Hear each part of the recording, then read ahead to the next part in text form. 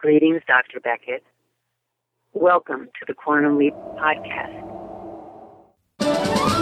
Theorizing that one could time travel within his own lifetime, Dr. Sam Beckett led an elite group of scientists into the desert to develop a top-secret project known as Quantum Leap.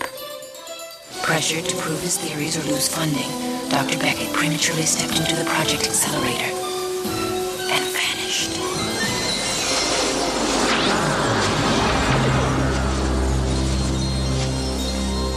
He awoke to find himself in the past, suffering from partial amnesia and facing a mirror image that was not his own.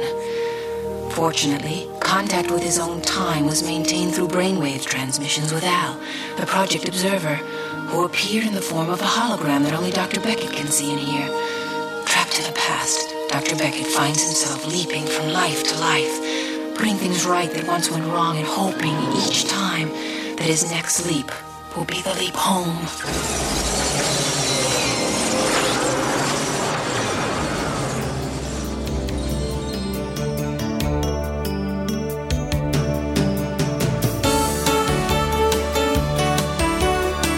You are listening to the Quantum Leap Podcast. This is episode 25. Good night, dear heart.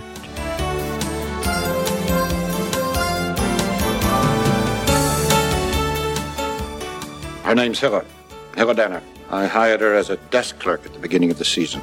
You know how I feel about dead people? I'm a car owner. Well, no. Actually, you're a mortician.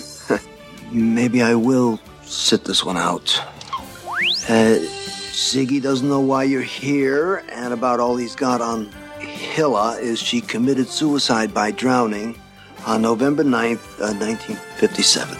If Hilla committed suicide, I wouldn't be here. The only thing that makes sense is that I'm here to find out who murdered her. So I can't believe she killed herself. Maybe she didn't. As much as I hate to admit it, sometimes Al's right. Hilla was haunting me in a way even I couldn't understand. But I kept thinking about the road she had traveled to get here, and all she had lost along the way. To die alone, buried and forgotten with her murderer free. I had to be here to change that. Welcome back to the Quantum Leap Podcast. I'm Albie. And I'm Heather. And today we have a great show. We are talking about Good Night, Dear Heart. And also we have a great interview with Jennifer Runyon. You might remember her from the pilot movie of Quantum Leap, Genesis. She played Peg Stratton. My favorite. Heather has a girl crush on her, so we'll get to hear from her later in the show.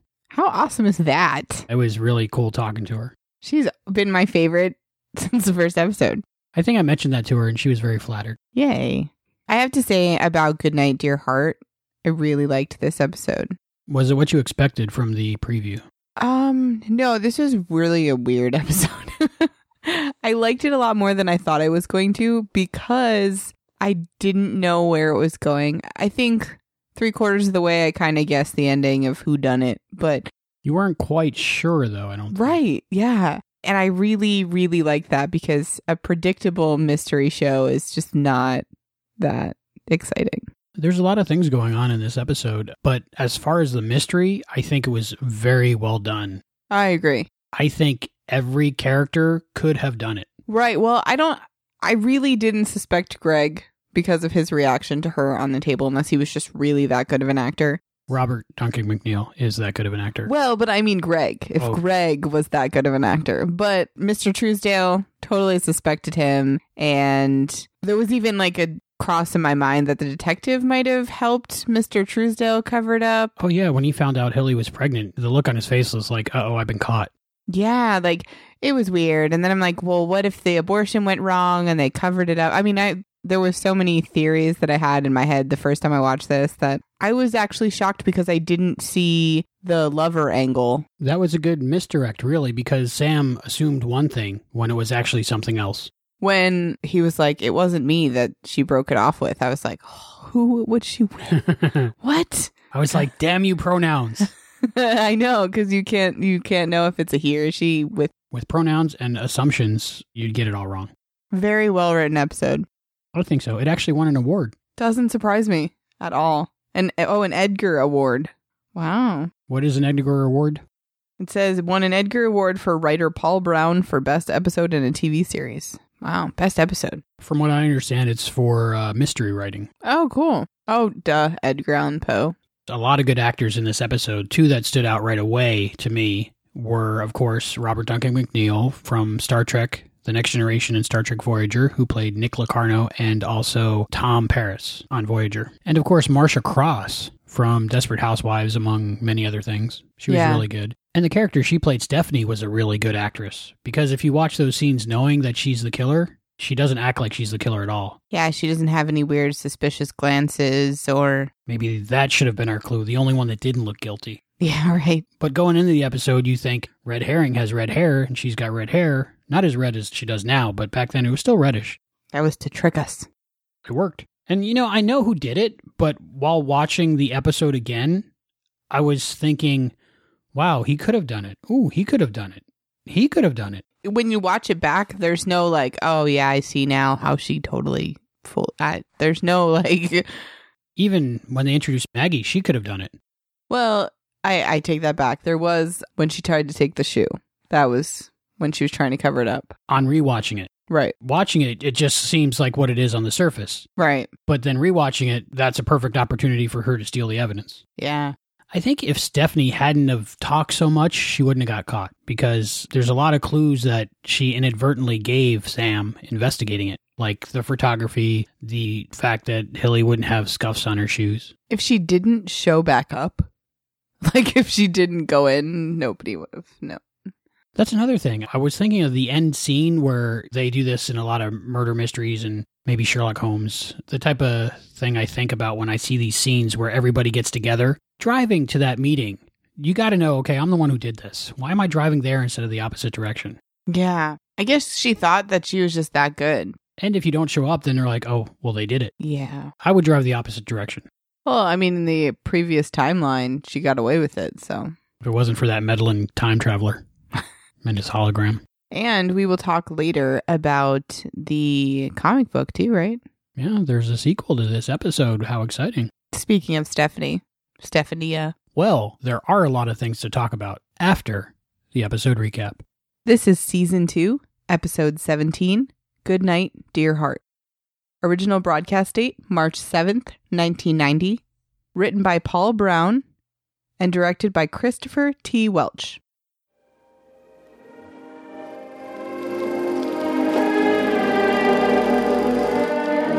Sam leaps in to find himself seated at a desk with a police sheriff dangling a heart-shaped locket in front of him.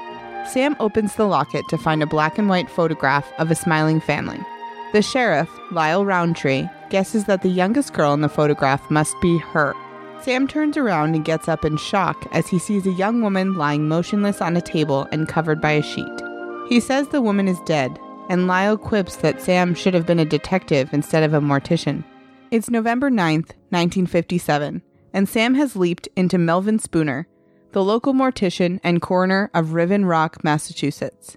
The woman on the table is a 19-year-old German girl called Hilla. Lyle tells Sam that Hilla's purse was found at the end of a dock, and one of her shoes was floating in the water below. Sam is horrified to hear that Hilla drowned herself and is visibly uncomfortable at the sight of the young woman's corpse. Lyle comments that maybe the job is starting to get to Sam. Sam and Lyle hear the buzzer of the front door, and Lyle goes out to greet a young man named Greg Truesdale and his father, Roger. Lyle had called Greg with the news of Hilla's death, but Roger insisted on coming along, explaining that Hilla was one of his best employees. Sam offers a handshake to Roger, who looks at Sam's hand and declines with a polite smile. Lyle takes Roger and Greg into the back room to see Hilla. Sam asks Greg, who is distressed at the sight of Hilla's body, if the two of them were close. Greg says they were friends, then leaves without saying anything more. Roger explains that he hired Hilla as a desk clerk at the lodge he owns, and her family was killed during the war. He offers to pay for Hilla's burial, and then leaves with Lyle. Sam finds a passport in Hilla's purse, then quickly puts it away after looking at her picture. He looks at the locket again, and a voice behind him tells him that it belonged to Hilla's mother. The voice belongs to Stephanie Haywood, who starts to cry as she looks at Hilla. She says that she and Hilla were friends, and that she should have stopped her. Stephanie leaves in tears, refusing Sam's request to drive her home. Al appears and gets a fright when he finds himself standing in the middle of an open coffin. Sam tells Al that he doesn't need him on the sleep because he arrived too late to save Hilla's life. Al says that according to Ziggy, Hilla committed suicide by drowning. Sam checks Hilla's passport again and realizes that she died on her 19th birthday. He notices a small, circular wound on Hilla's left temple and announces to Al that she was murdered. He assumes the wound was made by a bullet, but he can't find an exit wound. He guesses that the bullet never came out and picks up a scalpel, telling Al that the bullet is the only clue they've got. Al quickly leaves when he realizes what Sam is going to do. Later, Sam has extracted a small piece of metal from behind Hilla's ear. Al hesitantly returns to Sam and asks if Sam found the bullet. Sam responds that it's shrapnel from a wound Hilla suffered during the war, and there was no bullet, but he still believes that Hilla was murdered. Al suggests that maybe Hilla shot herself, but Sam counters that if Hilla committed suicide, then he wouldn't be there. Sam visits Greg at Truesdale Lodge. Greg smiles as he greets Sam, but declines to shake his hand. Sam asks which room was Hilla's, explaining that he needs a dress to bury her in. Greg, looking saddened, tells Sam that Hilla's favorite was a blue dress with a bow in the back. Sam asks Greg if he loved Hilla, but Greg walks away without answering. Sam enters Hilla's room and starts playing a record as he looks around at Hilla's belongings. He sees a book of Mark Twain stories and a porcelain doll partially covered in burn marks. Opening Hilla's drawers, he finds a diary and starts reading. In the entries he reads, Hilla writes about needing someone to love, then about meeting Greg and going to the movies with him. In the diary's final entry, on the 4th of July, Hilla writes that she has met someone she could fall in love with and had an argument with somebody else over it, which ended their relationship. As Sam reads the entry, a slip of paper falls out and Sam looks shocked when he reads it. Suddenly, Stephanie walks in and wants to know what Sam is doing there. She turns off the record player and puts Hilla's diary away. She looks at a photo of Hilla that she took and tells Sam she wanted to make a career out of her photography hobby. She and Hilla were going to go to New York together, Hilla as a model and Stephanie as her photographer. Sam tells her that Hilla may have been murdered and asks if she knows who could have done it. Stephanie says that everyone loved Hilla and nobody would have wanted her dead. She then mentions that Roger fired Hilla after she had a fling with Greg. Sam asks her to keep that to herself for now. After Stephanie leaves, Al, who has been listening in, guesses that Sam suspects Roger of murdering Hilla. Sam responds that it could have been Greg, guessing that Hilla's final entry was about breaking up with him. He tells Al that the slip of paper he found is the result of a blood test that proved Hilla was pregnant when she died. Back at the mortuary, Sam and Lyle are arguing over Hilla's death. Sam tries to convince Lyle that Hilla didn't kill herself, and that she was shot. Lyle responds that being around the young Hilla's body is having an effect on Sam's thinking. Sam angrily grabs Lyle by the arm as he turns to leave, but Al urges Sam to stay calm.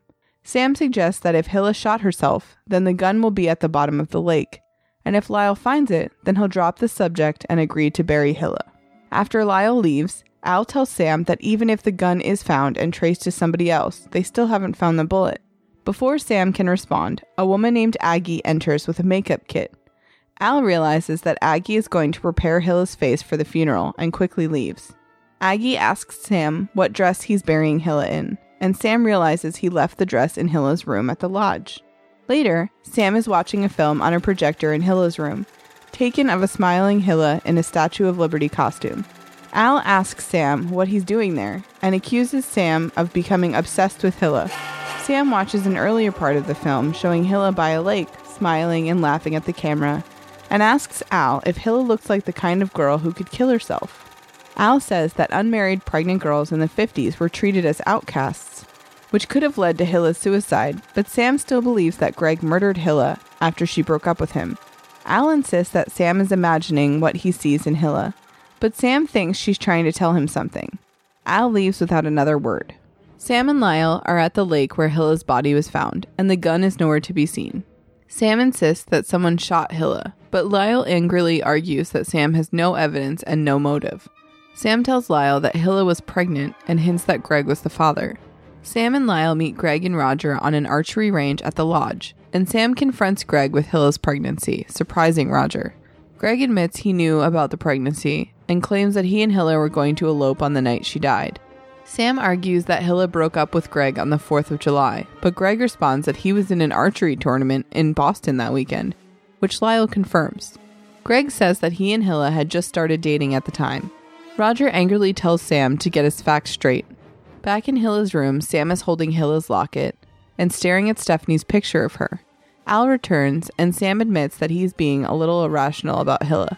Al says that he agrees with Sam about Hilla being murdered, since he and Hilla are both orphans and should stick together. Al has Ziggy look into the people Sam has met on this leap, and discovers that in 6 years, Aggie is going to be indicted for performing an illegal abortion. Sam confronts Aggie at her beauty shop, and Aggie admits that Hilla came to her asking for an abortion and was accompanied by Roger Truesdale. Aggie says that Hilla couldn't go through with the abortion and left, which is the last time Aggie saw her alive. At the mortuary, Sam tells Lyle to arrest Roger for Hilla's murder, but Lyle refuses, telling Sam he has no weapon, no bullet, and no witness. He insists that Hilla committed suicide and orders Sam to bury her. Hilla is lying in her coffin and wearing her blue dress. Sam puts Hilla's locket around her neck, then notices something strange as he starts putting her shoes on. Later, Sam has gathered Lyle, Roger, Greg, and Stephanie in Hilla's room at the lodge, showing them the film of Hilla he watched earlier. Sam points out that the footage of Hilla by the lake was taken by an amateur, looking pointedly at Greg, who admits that he shot it. Roger insists that it doesn't prove that Greg killed Hilla. Sam tells Roger that he suspected him of shooting Hilla with an arrow, which would leave a similar wound to a bullet hole and explain the absence of a bullet, but then discovered that the arrows Roger uses at the lodge don't match the size of Hilla's wound. Sam then points out that the murderer shot the more professional-looking footage of Hilla in her Statue of Liberty costume, and looks at Stephanie. Stephanie claims that she didn't shoot the film. Sam says that he thought Hilla had ended her relationship with Greg on the 4th of July, but that she actually ended her relationship with Stephanie. Greg is stunned, and Stephanie claims that she and Hilla were just friends. Not believing this, Sam says that things changed for Stephanie when Hilla fell in love with Greg. Stephanie claims that she hasn't shot anybody, and Sam shows her the shoe that was found near Hilla's body. He thought the shoe belonged to Hilla, but it wasn't her size. Sam guesses the shoe belongs to Stephanie, and that the point of the heel inflicted the wound to Hilla's temple. Sam asks Stephanie to try on the shoe, and she confesses to Hilla's murder, blaming Greg for getting Hilla pregnant so she could never leave him. Stephanie starts to cry as she says that she loved Hilla, but Hilla no longer loved her. Sam is standing at Hilla's grave when Al joins him. Sam says he doesn't think he did Hilla any good, but Al tells him that he did. Sam asks why he's still there, and Al says that maybe Sam needs to say goodbye to Hilla. Sam reads a passage from Hilla's book of Mark Twain that Twain wrote after his daughter died. He kneels down and places a bouquet of flowers on Hilla's grave, then leaps.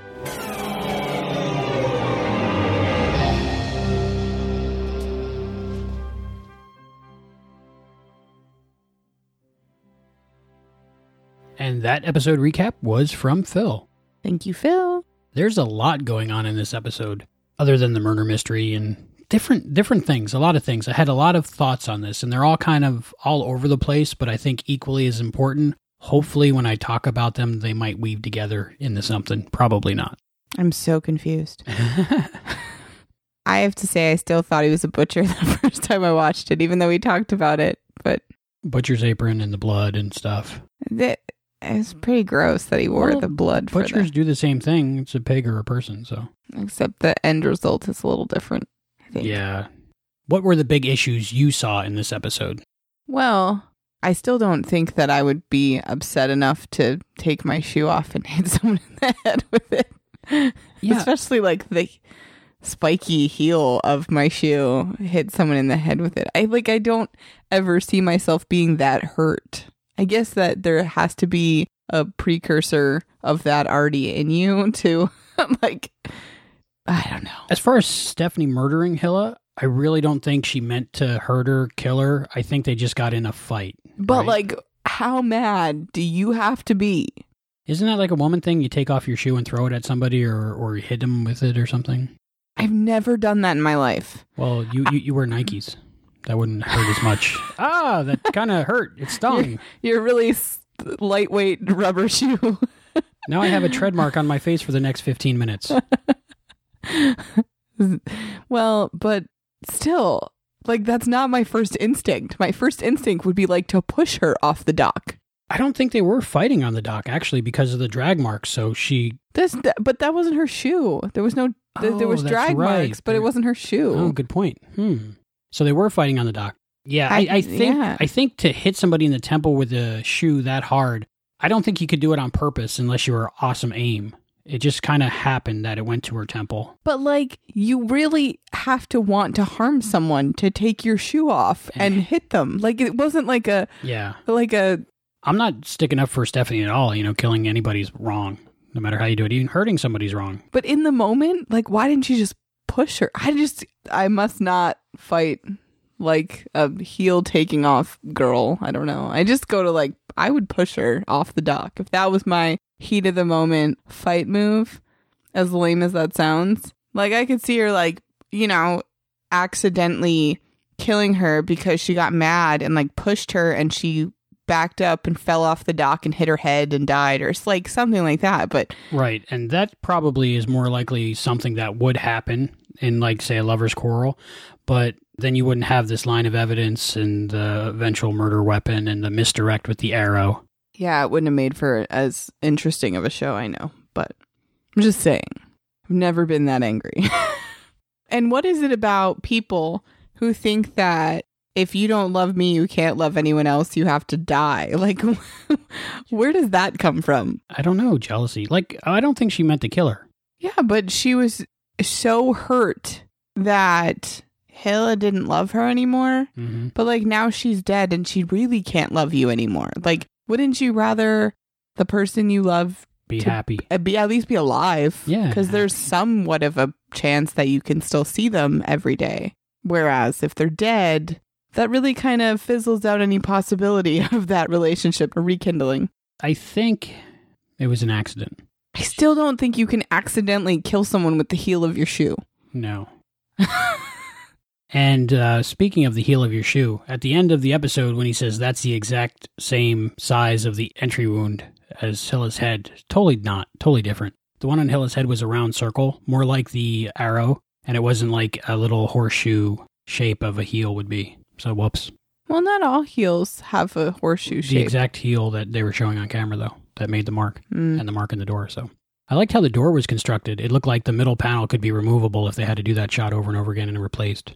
That scene right there, I don't know what it was about him putting the heel through the door, but that was like pretty dark. What about Sam getting there too late? I really think he was there too late. Why was he sent to solve the murder and not sent to prevent the murder? Yeah, I don't understand that. Doesn't really make sense to me. If you're time traveling and you have the ability, the only thing I can think of is either Hilla or Hilla's baby in the future does something horrible, and so... Or Hilla's baby's baby. It's baby. You never know. So that's the only reason I'm thinking that they didn't save Hilla. It's like not to mention it again, but it kind of reminds me of 11/22/63, how they kind of changed things and then realized maybe that wasn't for the better. So they, without giving any spoilers away. Spoilers? What, is that really a spoiler? Yeah, multiple timelines are kept getting reset. Yeah, that's not a spoiler. No, it's a bit. That's called time travel. Time travel. We love time travel. Speaking of, did you see X-Men Days of Future Past? It's pretty awesome. That would be a negative. So, for some reason, he was there to catch Hilla's killer. From a writer standpoint, I think they were just trying to change it up. From the time travel standpoint, it's stupid, and I think they should have saved her. Okay, I agree with you there. I think that's the only explanation for him not saving Hilla is something Hilla did in the future or Hilla's baby. And I think that's why Sam was so hung up on it, because he's so used to saving the person that he's there to save that this time he was too late. From a writing standpoint, like you said, it makes a great episode, and it's something out of the normal episode of Quantum Leap, which proves once again that they can really do anything in Quantum Leap. Anything. But whatever the reason, it made a really great show. Yeah, it was a good episode. I still, I felt for him that he was sad about it. And I did think he was getting a little obsessive, but... A little? But in his defense, if it was a murder mystery, like in today's time, like if it was an episode of CSI or something like that, they would have been in her room watching her movies, and they would have been going through her stuff and reading her diary. So in all fairness, I don't think he was obsessing as much as he had to solve the crime. I think he got emotionally attached, which made it a little obsessive. But I think that he should have read her diary and he should have watched the movies because that's the only way he found the killer. I think the obsession part comes in with the repetitiveness of watching the film over and over and playing the record over and over and being in her room over and over. Or the fact that he thought there was a weird connection. And can we talk about the weird, creepy 5-second loop of her in color that kept flashing in his head? Yeah, with the creepy music in the background. What is that? That's one of the things that stands out in this episode is something non-Quantum Leap-ish. And I haven't seen this theory, but I personally think that Melvin, before Sam leaped into him, had maybe a picnic with Hilly, because she's in a different outfit, and it's in color, and it's on a different day in a different place than we see in any other film or hear about anywhere. So I think it's just a little bit of Swiss cheese memories that Melvin has, that maybe he took her for a picnic. I guess. I don't know. Where else would it come from? He's not psychic. Well, that's what I don't understand. And I talked to Hayden because Hayden always has an opinion about stuff. And I was like, what is your thought? And he thought it was just his imagination. But how does that present itself? How do you just imagine this girl on a field in a different outfit? Like you were saying, it's completely random. It's not like he's replaying the movie he's seen in his head. It's not even like he took the black and white film and kind of made it in color in his head. It's a completely different, random 5-second loop. I don't even know if it's 5 seconds, but it's a short loop of her and it's the same clip that plays every time. And it's weird and there's creepy music. And it's just, I feel like it was unnecessary. But it made you definitely think that he has some obsession with it. I think it just furthered the obsession issue. But I also feel like it was unnecessary to get the point across. It also made you feel a little bit on tilt in this episode where you're kind of off balance and really you're not quite sure what's going on in the episode. So that gives it more of a creepy feeling. Speaking of that whole creepy feeling, I definitely thought he was going to start hallucinating Hilly when Stephanie walked through and he thought it was Hilla standing there. I was like, oh man, he's going to start hallucinating her now and asking her questions. Obviously the first time I watched it, I thought that it was weird. I also thought maybe he knew her as a kid or something. Maybe their paths had crossed at some point in his timeline, but that never came into anything. I don't know. It was just they never explained why he was having these weird, creepy. It could be just Sam imagining what Hilla was like in life, and we're seeing his imagination / putting everything together. Yeah, I don't know. I feel like the episode would have been fine without it, because I feel like it just left me with more questions about what that whole thing was. This episode definitely seems like a separate entity than the normal series. Right. And I like that.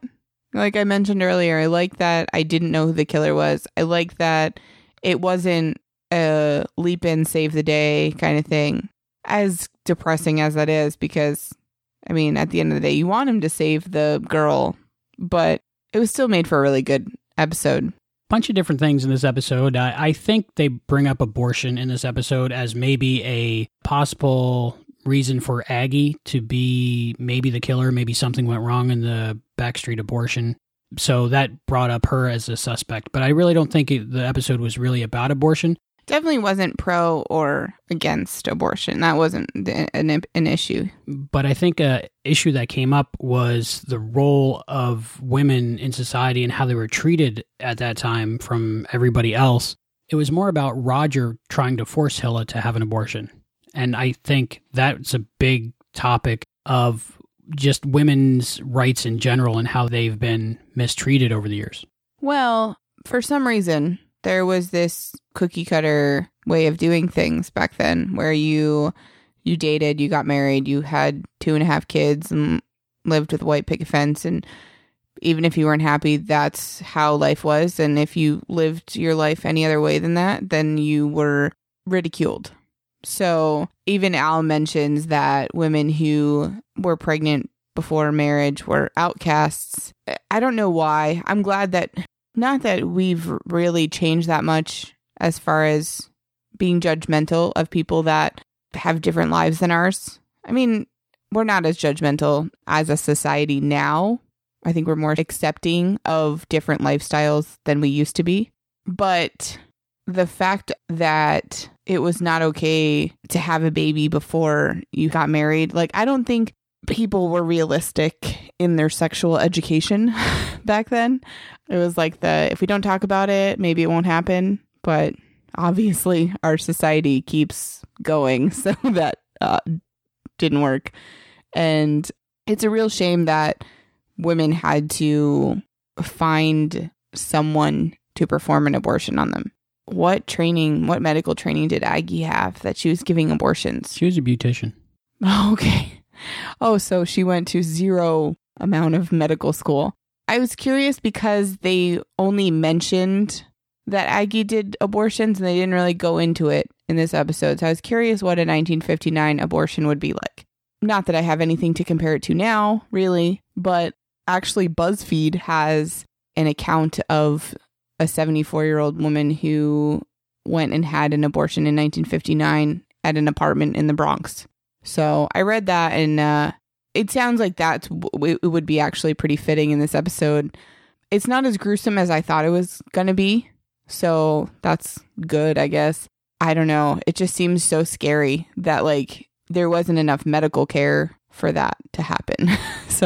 But the woman in the article talks about how I think she had 2 abortions, one in 1959 and one later on. And the one later on, it was done like with her doctor in a hospital. So she didn't have to go back to an apartment somewhere with some random guy on a kitchen table.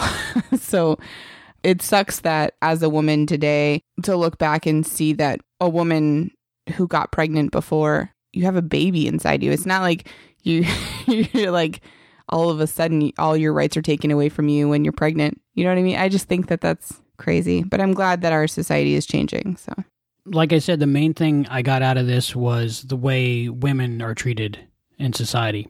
Oh, yeah. Especially like a beautiful woman like her, treated as like a object. Well, just like they're less than a person, they have no rights. I touched on this a little bit in the Americanization of Machiko. Because there was a similar issue where the girl was pregnant and threw herself off a bridge. Thinking more on this, I'm trying to think where our society got the idea that being pregnant or having a child is a bad thing. Because if you think about it, sex isn't bad, a baby isn't bad, being pregnant isn't bad, having a family isn't bad, being in love isn't bad. Everything that's not bad, somewhere, thousands of years ago, groups of people arbitrarily got together and made up rules for other people's lives.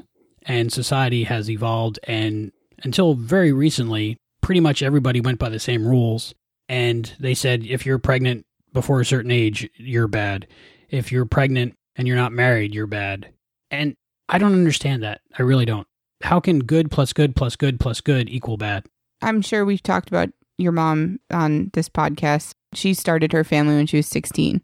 She got married and she had her first kid at 16.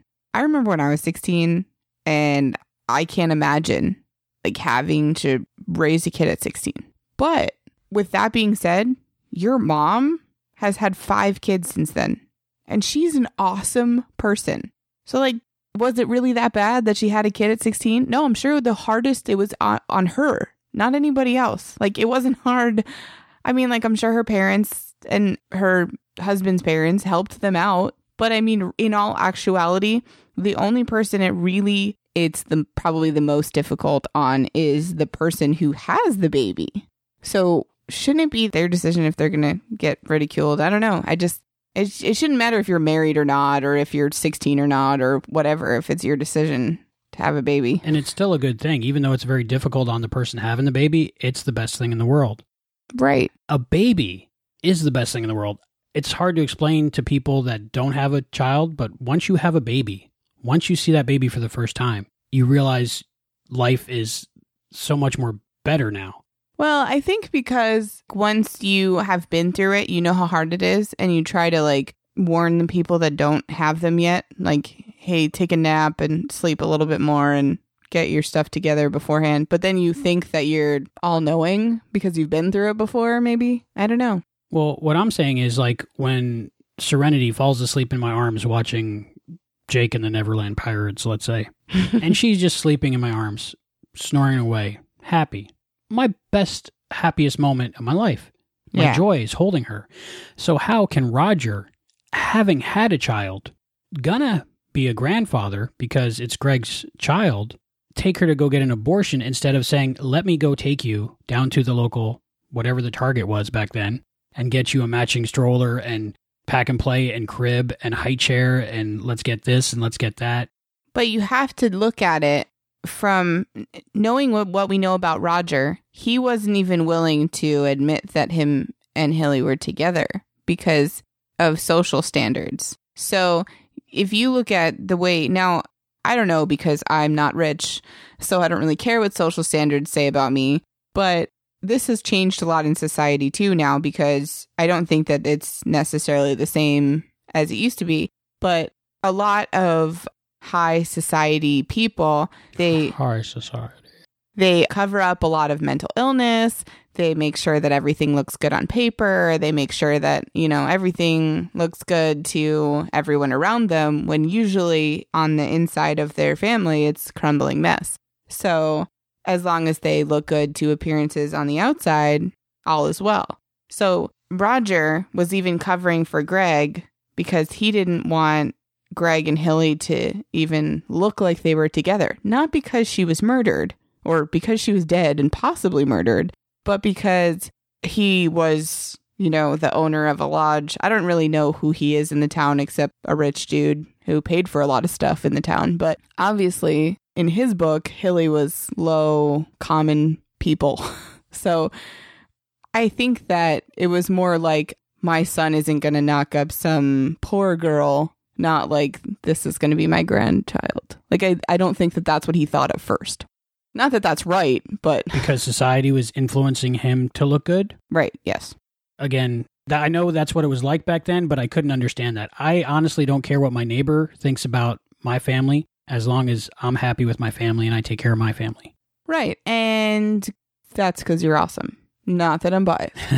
But a lot of people don't have the same opinions as us, and even parenting back then was a lot different than it is now. And not that they didn't love their kids, but the way that we view parenting now was a lot different back then. So like him and his dad probably weren't as close as like, say, you and Rennie. So I think that has something to do with it too. It just seems sad. Oh, I agree. And it's also sad that Greg couldn't even grieve properly until after they found out. Like, I don't even think in the original timeline, he was probably even allowed to grieve for her because society standards. And his dad telling him to suck it up. That's his girlfriend laying there. With his unborn child. Yeah. Yeah. His whole future is laying there on the table. His family gone. That would make anybody emotional. Yeah. I felt really bad for him. And that's what I'm saying, that this episode, besides the main big things you see in this episode, are all these other things going on, and the whys and the hows, and there's a lot going on in this episode. And when your best friend / lover comes to you and says, hey, I'm pregnant and I'm going to start this life with this new guy and I'm in love and it's the best thing that's ever happened to me, and you hit her in the head with your shoe. Well, see, this is what I'm confused on the timeline of the whole episode. The diary. Yeah. It's in July. July 4th. So we have all of July, all of August, all of September, all of October, and the first week of November. With nothing in the diary and nothing that happened that I heard from any character about anything that happened in between there. Because Hilly broke it off with Stephanie, July 4th, right? Right. And this is November 9th. So she's still not over it enough to beat her in the head with the shoe. So in those 4 months, were they still friends? Well, they still saw each other every day. They worked together. So, they had to be next to each other. But what I'm saying is, 4 months later, you've got to calm down a little bit. You haven't calmed down in 4 months. So what was the catalyst for this fight happening? Was it because Hilla told Stephanie that she was pregnant? Yeah, I'm assuming. So did she just now get pregnant? I don't think she was very far along. I think she found out, went to get an abortion, told Stephanie that she wasn't getting the abortion, died. Right in the first week of November. Yeah. Okay. Happy birthday. It was Hilla's birthday. Yeah. And coincidentally, Sam had mentioned that it was Hilla's birthday. And I was like, it was just somebody's birthday not too long ago. And I thought about it, and I'd remember Robert Duncan McNeil, his birthday had just passed, so I looked it up. His birthday is November 9th, the leap date. Weird. That is weird, right? And it's not in any of the trivia anywhere. So it's something I figured out on my own. That's what you get for being obsessed with Star Trek. Well, I had just emailed Mr. McNeil to see if I could get him on the show. Oh. And then I saw that his birthday was coming up. So hopefully all this is kind of going to weave together somehow. There's a lot in this episode. Of course, this is the only episode that we know of so far that has a confirmed gay character in it, which would be Stephanie. Thank you for the clarification. A bisexual character of Hilla. Right. And a lot of people are upset that the one time so far you see a gay character, she's the murderer. Which, when you first think about it, to me, it is like saying, okay, here's a gay character, oh, and they're bad. I have to disagree with you. Okay. My whole thought was the only way they could have pulled off this episode is if her other lover was female, because you didn't suspect it. If there was another guy in the picture, because we're just tuned to, in Quantum Leap so far, there have been men and women together. Not that it would be bad. I mean... It's not bad for men and women to be together at all, no. No. But I mean, like... I like that they introduced a gay character in the storyline because go Quantum Leap. I mean, it was the early 90s. So awesome for having that on regular television. I do understand that it does kind of make her look bad, but the only way they would have been able to pull off the switcheroo of you not knowing who killed her is if Stephanie was gay. If there was another guy in the picture, you would have suspected him right away.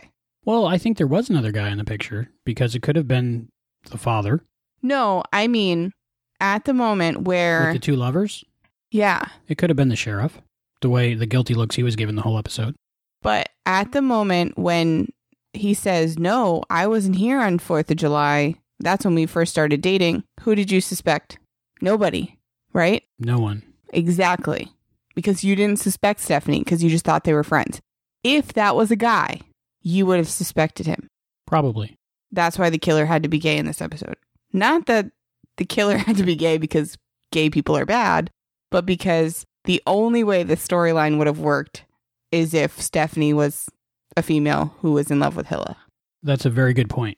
But my first time watching it, I was like, it's a gay character, which is awesome, but she's the killer, which kind of makes gay people look bad. But Sam doesn't treat anybody differently in the episode because of that. So that's good. Oh, yeah. But after thinking about this for a long time and watching the show, I hate to jump the timeline in Quantum Leap and skip ahead maybe, but there's a great quote in one of the episodes coming up called Black on White on Fire. It's not about who you love, it's about black and white, but I think the quote applies. And Sam says it in the episode, but it was written by Deborah Pratt, of course, the great Deborah Pratt. In this episode... one of the characters says, talking about raising a half black, half white child, that they're not going to fit in no matter where they go. And it's because that wherever they go, they won't be black and they won't be white. And Sam replies, they'll be human. And the mama says, of course they'll be human, child. I'm talking about race. Sam says, I know, but maybe if we teach our kids to say that they're human instead of black or white, red or yellow, maybe race won't matter. They're human. So... if you apply that view to everyone that's human, and we've said this many times, it might be, in fact, where I got people are people, which is one of my favorite sayings. It doesn't matter that they're gay. It doesn't matter that they're bisexual. And they're not a bad person, killer, because they're gay. They just happen to be gay and a killer. So I think if you, at first glance, you think about it, it's bad appearances for a gay character. But if you think about it further, it doesn't matter who they love. It just matters that that person happens to have killed someone else. Yeah. I still like my theory. So, I mean, what is your thought on that? In other words, if you were to do blind casting in real life, yeah, it wouldn't matter. Oh, no, I don't think it matters, but I still just think that Stephanie had to be gay in this episode for it to work out from a writing standpoint. Basically, what I'm asking you is, do you think that the killer being a lesbian in this episode is a bad thing? I don't think that it's bad that she's a killer in this episode and she's gay. Maybe that's because I don't think of that being a big deal.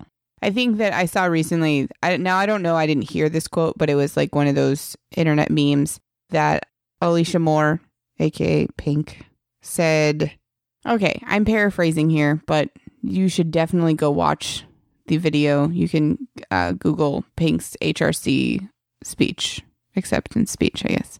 She's like, "Hi, I'm Alicia. I'm a Virgo. I'm 33 and I'm gay." And everybody, cheers for all that. And then she says, "Actually, I'm not, but I would like the same response for hi, I'm a Virgo to be for, hi, I'm gay." So when you meet someone, you're like, "Hi, I'm gay." And they're like, "Yeah, that's great. Awesome. Hey, nice to meet you." Which is kind of how I view things. I'm like, "Hey, cool. You like boys too? Or you like girls?" That's cool. Like, I don't really care. I don't think that who you love should matter. I feel like in this case, I don't know if, like, I know earlier you called Hilly bisexual, but they explain that she was raped and couldn't even be around men, so she found love in women, basically. And I feel like that's pretty much kind of how everybody should just view love, is whoever you want to be with, you're with. She found a guy that she loves, so she's with that guy. But before that, she was with Stephanie. Like, she just was with who she loved to be with, right? So she was just with whoever. It wasn't like, "Oh, I found a guy now, so I'm going to leave you because this is the social standard." It was like, I found a guy to love. I found a girl, I don't think it... A person. Right. I got you. So I understand what you're saying. I feel like the killer being gay in this episode doesn't represent gay people in a bad light, because I feel like it wasn't because she was gay that she killed Hilly. Like, I don't think that one had to do with another. If it was another guy that killed her, it would have still had the same effect. But you wouldn't have that surprise element because you would have suspected him sooner. And maybe one day in the future, or today by younger people, they might watch it and go, "Oh, it was Hilly," because she's the other person. Just assuming that it's just as equal chance of her loving a man or a woman. Right. So that would be cool. Well, Hilly clearly states that they were friends and tries to come up at the friend angle, so you might still not suspect it because you think that they're friends. Which I think was the code word back then. Okay. Yeah, I don't know. I just feel like I don't think that it brought any bad light to her character being gay. Like I said, there's a lot of differing opinions on this topic on this episode. But that's what I eventually reached in my thought process for this episode, was that one was disconnected from the other. Right. The one problem I did have in the episode was when the character of Greg says she was raped, and that's why she couldn't trust men, and kind of almost giving that as a reason for being with a woman. And that's like an old stereotype that, well, something bad must have happened to her for her to become a lesbian, instead of just that's how people are born. But then you have Stephanie, who didn't have anything wrong with her. Like, if they had said, well, Stephanie was raped too, so that's why she became a lesbian also. Look at Hilly, right? She lost her whole family. So she has no loving, tender care. So World War II, if this is the war they're referring to, which I'm assuming, ended 14 years before this. So she was 5 when she lost her whole family. So growing up as an orphan, she hasn't really had that motherly love kind of thing. Probably most males that she's been around have taken advantage of her beauty. Not saying that'll turn you into a lesbian, but it'll probably make you avoid men in general. Well, don't most women avoid men in general because of that? I don't think so. I don't know. I feel like she spent more time with women and just naturally formed relationships with them, because I feel like I've known people that had healthy heterosexual relationships and then had healthy homosexual relationships, and it wasn't like they suddenly were gay. They just found someone. Right. I mean, people are people. Right. I don't know if I just have a different opinion of it going in than you do. They didn't mean harm. I don't know. Like, I don't think Quantum Leap was as judgmental as that. Or maybe I'm just wishful thinking that they weren't really. Well, we're trying to apply 2014 logic to a 1990 show about 1950s. I don't know. I was raised. This show started when my life began. As weird as that is. I grew up around gay couples. I'm from New Jersey, and there's this cute little town of Ocean Grove that has lots of lovely gay hotel owning couples. Bed and breakfast owning. They're like, it's like a perfect romantic story. And my grandma lived there, and she had lots of like gay couple friends, and I just thought that was a thing. We went to their house for dinner, and they had a house, and they were like had furniture together, and I didn't realize some people thought of it as weird. I honestly thought they were married. I didn't even know that that wasn't even a thing, because from my earliest memories, while I was probably 4 or 5, I think when my grandma moved to Ocean Grove, that's just how I thought. I don't know. I wasn't like, where's the wife? I just thought that they were together and married. And one of my childhood friends, his mom left his dad for another woman, and they were together. From my earliest memories, I've been exposed to all sorts of relationships, and so I never really thought of it like that. Okay, but that's good that that's the way you view it because you're younger, and that's the way I view it because I hopefully have a more modern way of thinking about it. It's very scattered all over the place, our thoughts, but they're all pertaining to this episode. I think it's because we're passionate about it. I don't think it's bad. I don't have organized conversations. Normal people don't, I guess. So that's a normal thing. So I don't think this situation would necessarily happen today. Why not? Because you wouldn't have the parents of people trying to hide things. You wouldn't have forcing somebody to get an abortion. You wouldn't separate people because of their class in society. You don't watch Gossip Girl. I do not. Just saying. There's still a lot of society type of things going on, but not where we live. I don't think. Well, we're not exposed to that kind of society norm. But according to Gossip Girl, now that's a really good source that I have. But XOXO? Yeah, exactly. No idea. Not that show really pertains to this audience, but it kind of shows the Upper East Side teenagers and rich people of New York. So I'm sure there's a little crossover. I think that it's not as bad, but I also think that people still do get secret abortions, not necessarily secret to the medical community, but secret to their families. And I still think that people have secret relationships, and it still could probably happen today, just not as common, I guess. We're not a perfect society yet. Can we learn from this episode? As a society? Well, I would hope so. As an individual, I can. I know for a fact that my daughter will know that if and when she becomes pregnant, she can come to me and tell me, and I will hug her and help her in any way I can. Oh, yeah. And that's what you need when you're pregnant. You don't need people treating you badly because you're going to bring a new person into the world. That's not a bad thing. People are weird. Right? People in general, when you're pregnant, are weird. For some reason, the moment you tell people you're pregnant, your entire existence is skewed. It's very strange. Were there any other topics in this episode that were brought up?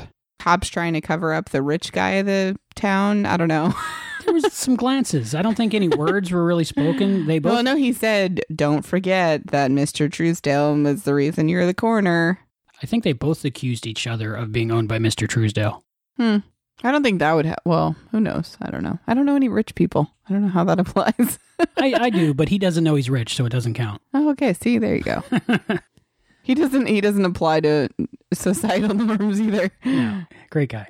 I had you read the sequel to this episode, which was in comic book form. It's issue number 9 of Innovation Comics Quantum Leap. That's the one we gave out for our essay contest that some of our listeners received. So you guys should go read it now. It's always interesting. We always have this thought in our head wondering what happened to the characters afterwards. And at least in this instance, we found out through a comic book. I don't usually read comic books, but I read this one. Not that I don't like them. I just have never really been into it. I did read some Serenity ones, but you asked me to read this one because it was a sequel, so I read it, and it's actually pretty short but sweet. It's a good one. I really liked it. I liked seeing Stephanie after the episode. That was really cool. I'm glad that Sam was able to help Stephanie and leap back into her storyline. That was pretty cool. And I like that she was able to help the LGBTQ community before it was that. I thought it was cool that she ended up doing some good after she got out of prison. So Yeah, it's weird because Sam leaping into Stephanie, you're rooting for the person who in the episode was the murderer, which is kind of weird. But when we met her, she already did it. Does that matter? No, I don't think so. Once you kill somebody, you kill somebody. Yeah. You know? So that part was kind of weird for me. Yeah. We saw a lot more examples of prejudice in that. But also your comment earlier about how they wrote the killer as a gay person and making her look bad, kind of. If that was what happened, the comic book definitely redeems that, right? I think so. She had to go to prison because she committed murder. But when she got out, it definitely makes her not look so bad in the end, right? It's worth the read, I think. If you like this episode of television, it's worth getting that comic and I think if you like Quantum Leap in general, the comic book is awesome just because it's a continuation that we don't get to see on TV. Having read them now, I really like them. They fit into the universe pretty good. Yeah, I that was, I think, the first Quantum Leap comic I've read, mostly because I think most of them would probably... Maybe. Be a little spoilery. Maybe. We'll get there. Oh, yeah. But I really did like it. I wasn't sure how I was going to like it because I'm used to seeing them on screen.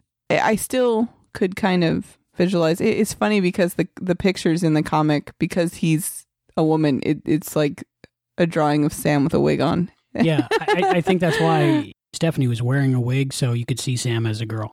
Yeah, it was kind of weird. Like, why would Stephanie need a wig? Don't know.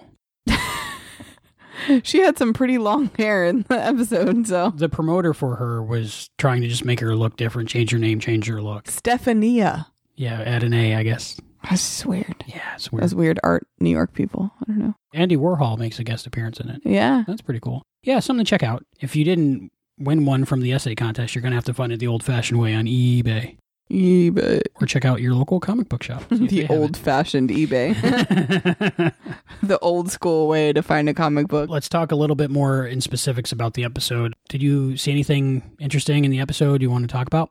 I do have one. Okay. That I saw on the last time I watched it.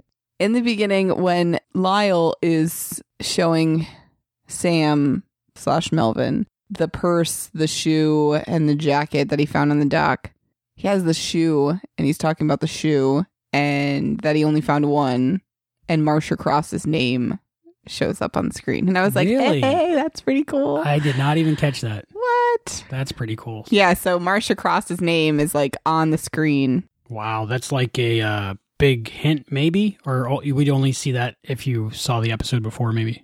Well, considering this is the third time I've watched it and I just saw it for the first time, it was probably coincidental, but I just thought it was really cool. I know if I was doing the titles, I might throw that in that order. I don't know if they had to do it contractually by alphabetical order or order of appearance or something like that.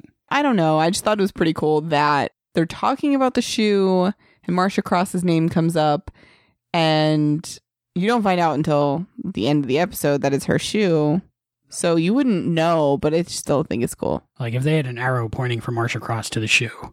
Yeah, well, it's literally like as he's holding the shoe, her name is on the screen. So originally talking about the shoe, I had this thought of how could she leave the dock area and not realize she didn't have a shoe on? Because especially high heels like that, you're going to be walking with like a limp if you only have one heel on. But then later on, I realized that the sheriff said it was underneath the dock. So maybe she couldn't find the shoe when she left. Oh, I'm assuming she couldn't find it. And that's why she went to go get it.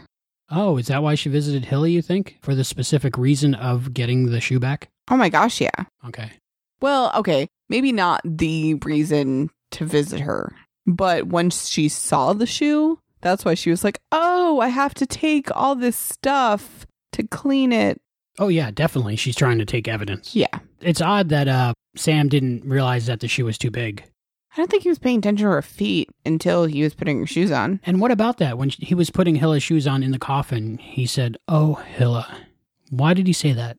Because he realized what had happened? I think he realized everything at that moment. I think that everything just set into place and he was just like, that sucks. Like he knew he was right, that somebody had murdered her and how tragic the whole situation was? I don't know. What's worse, if someone random kills you or if someone that loves you kills you? Like, what's more tragic? They're both bad, but I think if somebody that loves you kills you because you trust them. Yeah. It's really sad that for both of them, like, I mean, obviously it's sad for Hilla because she's dead. And it's sad for Greg because that's his whole world gone. But for Stephanie, it's sad too because, like we've both said, I don't think that she meant to kill her. I don't think she wanted to kill her. Doesn't make it right, or no, can't excuse her in any way because she still ruined Greg's world and Hilla's world. Well, right. And also hers because she killed the woman she loved. Like, I don't think it was on purpose, even though I still don't know how you accidentally take off your shoe and kill someone. I think she meant to hurt her, just not to kill her. Definitely a heat of the moment thing. But yeah, I think it's sad. The whole situation is sad. But I know that Sam was right in the fact that she was too alive to kill herself. So to have someone that loved her kill her was just sad. So I think that that's why he said that. The sheriff wasn't a very good investigator in this episode. He really left it all to Melvin. He didn't really have many skills with that. He was like, she was found alone, so it must have been a suicide. Again, to mention Life on Mars, but did it remind you of Life on Mars when they're like, what? Just let it go. And you know how they were so like... I guess police work back then. Yeah. Yeah, it was just like, that's the easiest explanation right now. It's the thing I can write down on a piece of paper where I don't have to do any more work. Right. Kind of weird, kind of sad. Sam's like, no, we have to figure this out. Everybody else is like, why? She's already dead. The sheriff, played by W.K. Stratton, he was in Genesis, the first episode, which is a weird tie-in to this quote. He says in this episode, remember last summer there was a boy who was hit by a speedboat? Yeah. That immediately made me think of in the Genesis with W.K. Stratton also, where they talk about Mikey being hit by the bus. It's weird that they didn't say the bus, like why it was a speedboat. Now it's a speedboat. So I wonder if boys are going to be hit by different vehicles going forward in the different Quantum Leap episodes. How tragic. It is, but it's weird, right? Is that me or am I seeing a connection where none exists? It's weird. But I also didn't want to picture a little boy getting hit by a speedboat, so I feel like that was another unnecessary detail in the episode. It's just like somebody's like, no, put it in there. Trust me. It'll pay off in the end. I don't know. Is there a season 4 episode about Sam going around hitting people in boats and buses and stuff? I don't know. I don't know, but that's a very tragic theory. Luckily, Mikey's all right. Yeah. Other guy, probably not so much. Probably not. Little technical things I saw in this episode. Hilly, her jaw was closed, and real dead people, their jaw is slacked open. But that would make her look really gross on the table instead of looking beautiful like they were going for. Never seen that. And yeah, they usually don't show that on television. Weird facts that you know. I just know it from watching different special effects makeup documentaries, and they explain. There should be like a podcast dedicated to the weird things you know about. Like dead people's jaws. It just, I'm glad they didn't do it that way because she wouldn't look as pretty as she did. And they couldn't have done that dissolve from her laying on the slab to the film of her waving the flag. Can we talk about the fact that I hate that part of the episode every time I watch it? Yeah, it's weird, right? It freaks me out because, first of all, the picture of her on the table is like a weird film. Like they used a completely different camera or something. It's like this weird grainy blue shot that they did. And then it's too long on her dead face. Like they transition into her smiling face and it's too long in between. If you're going to transition from like dead her to happy alive her, make it a faster transition. That part bothers me every time.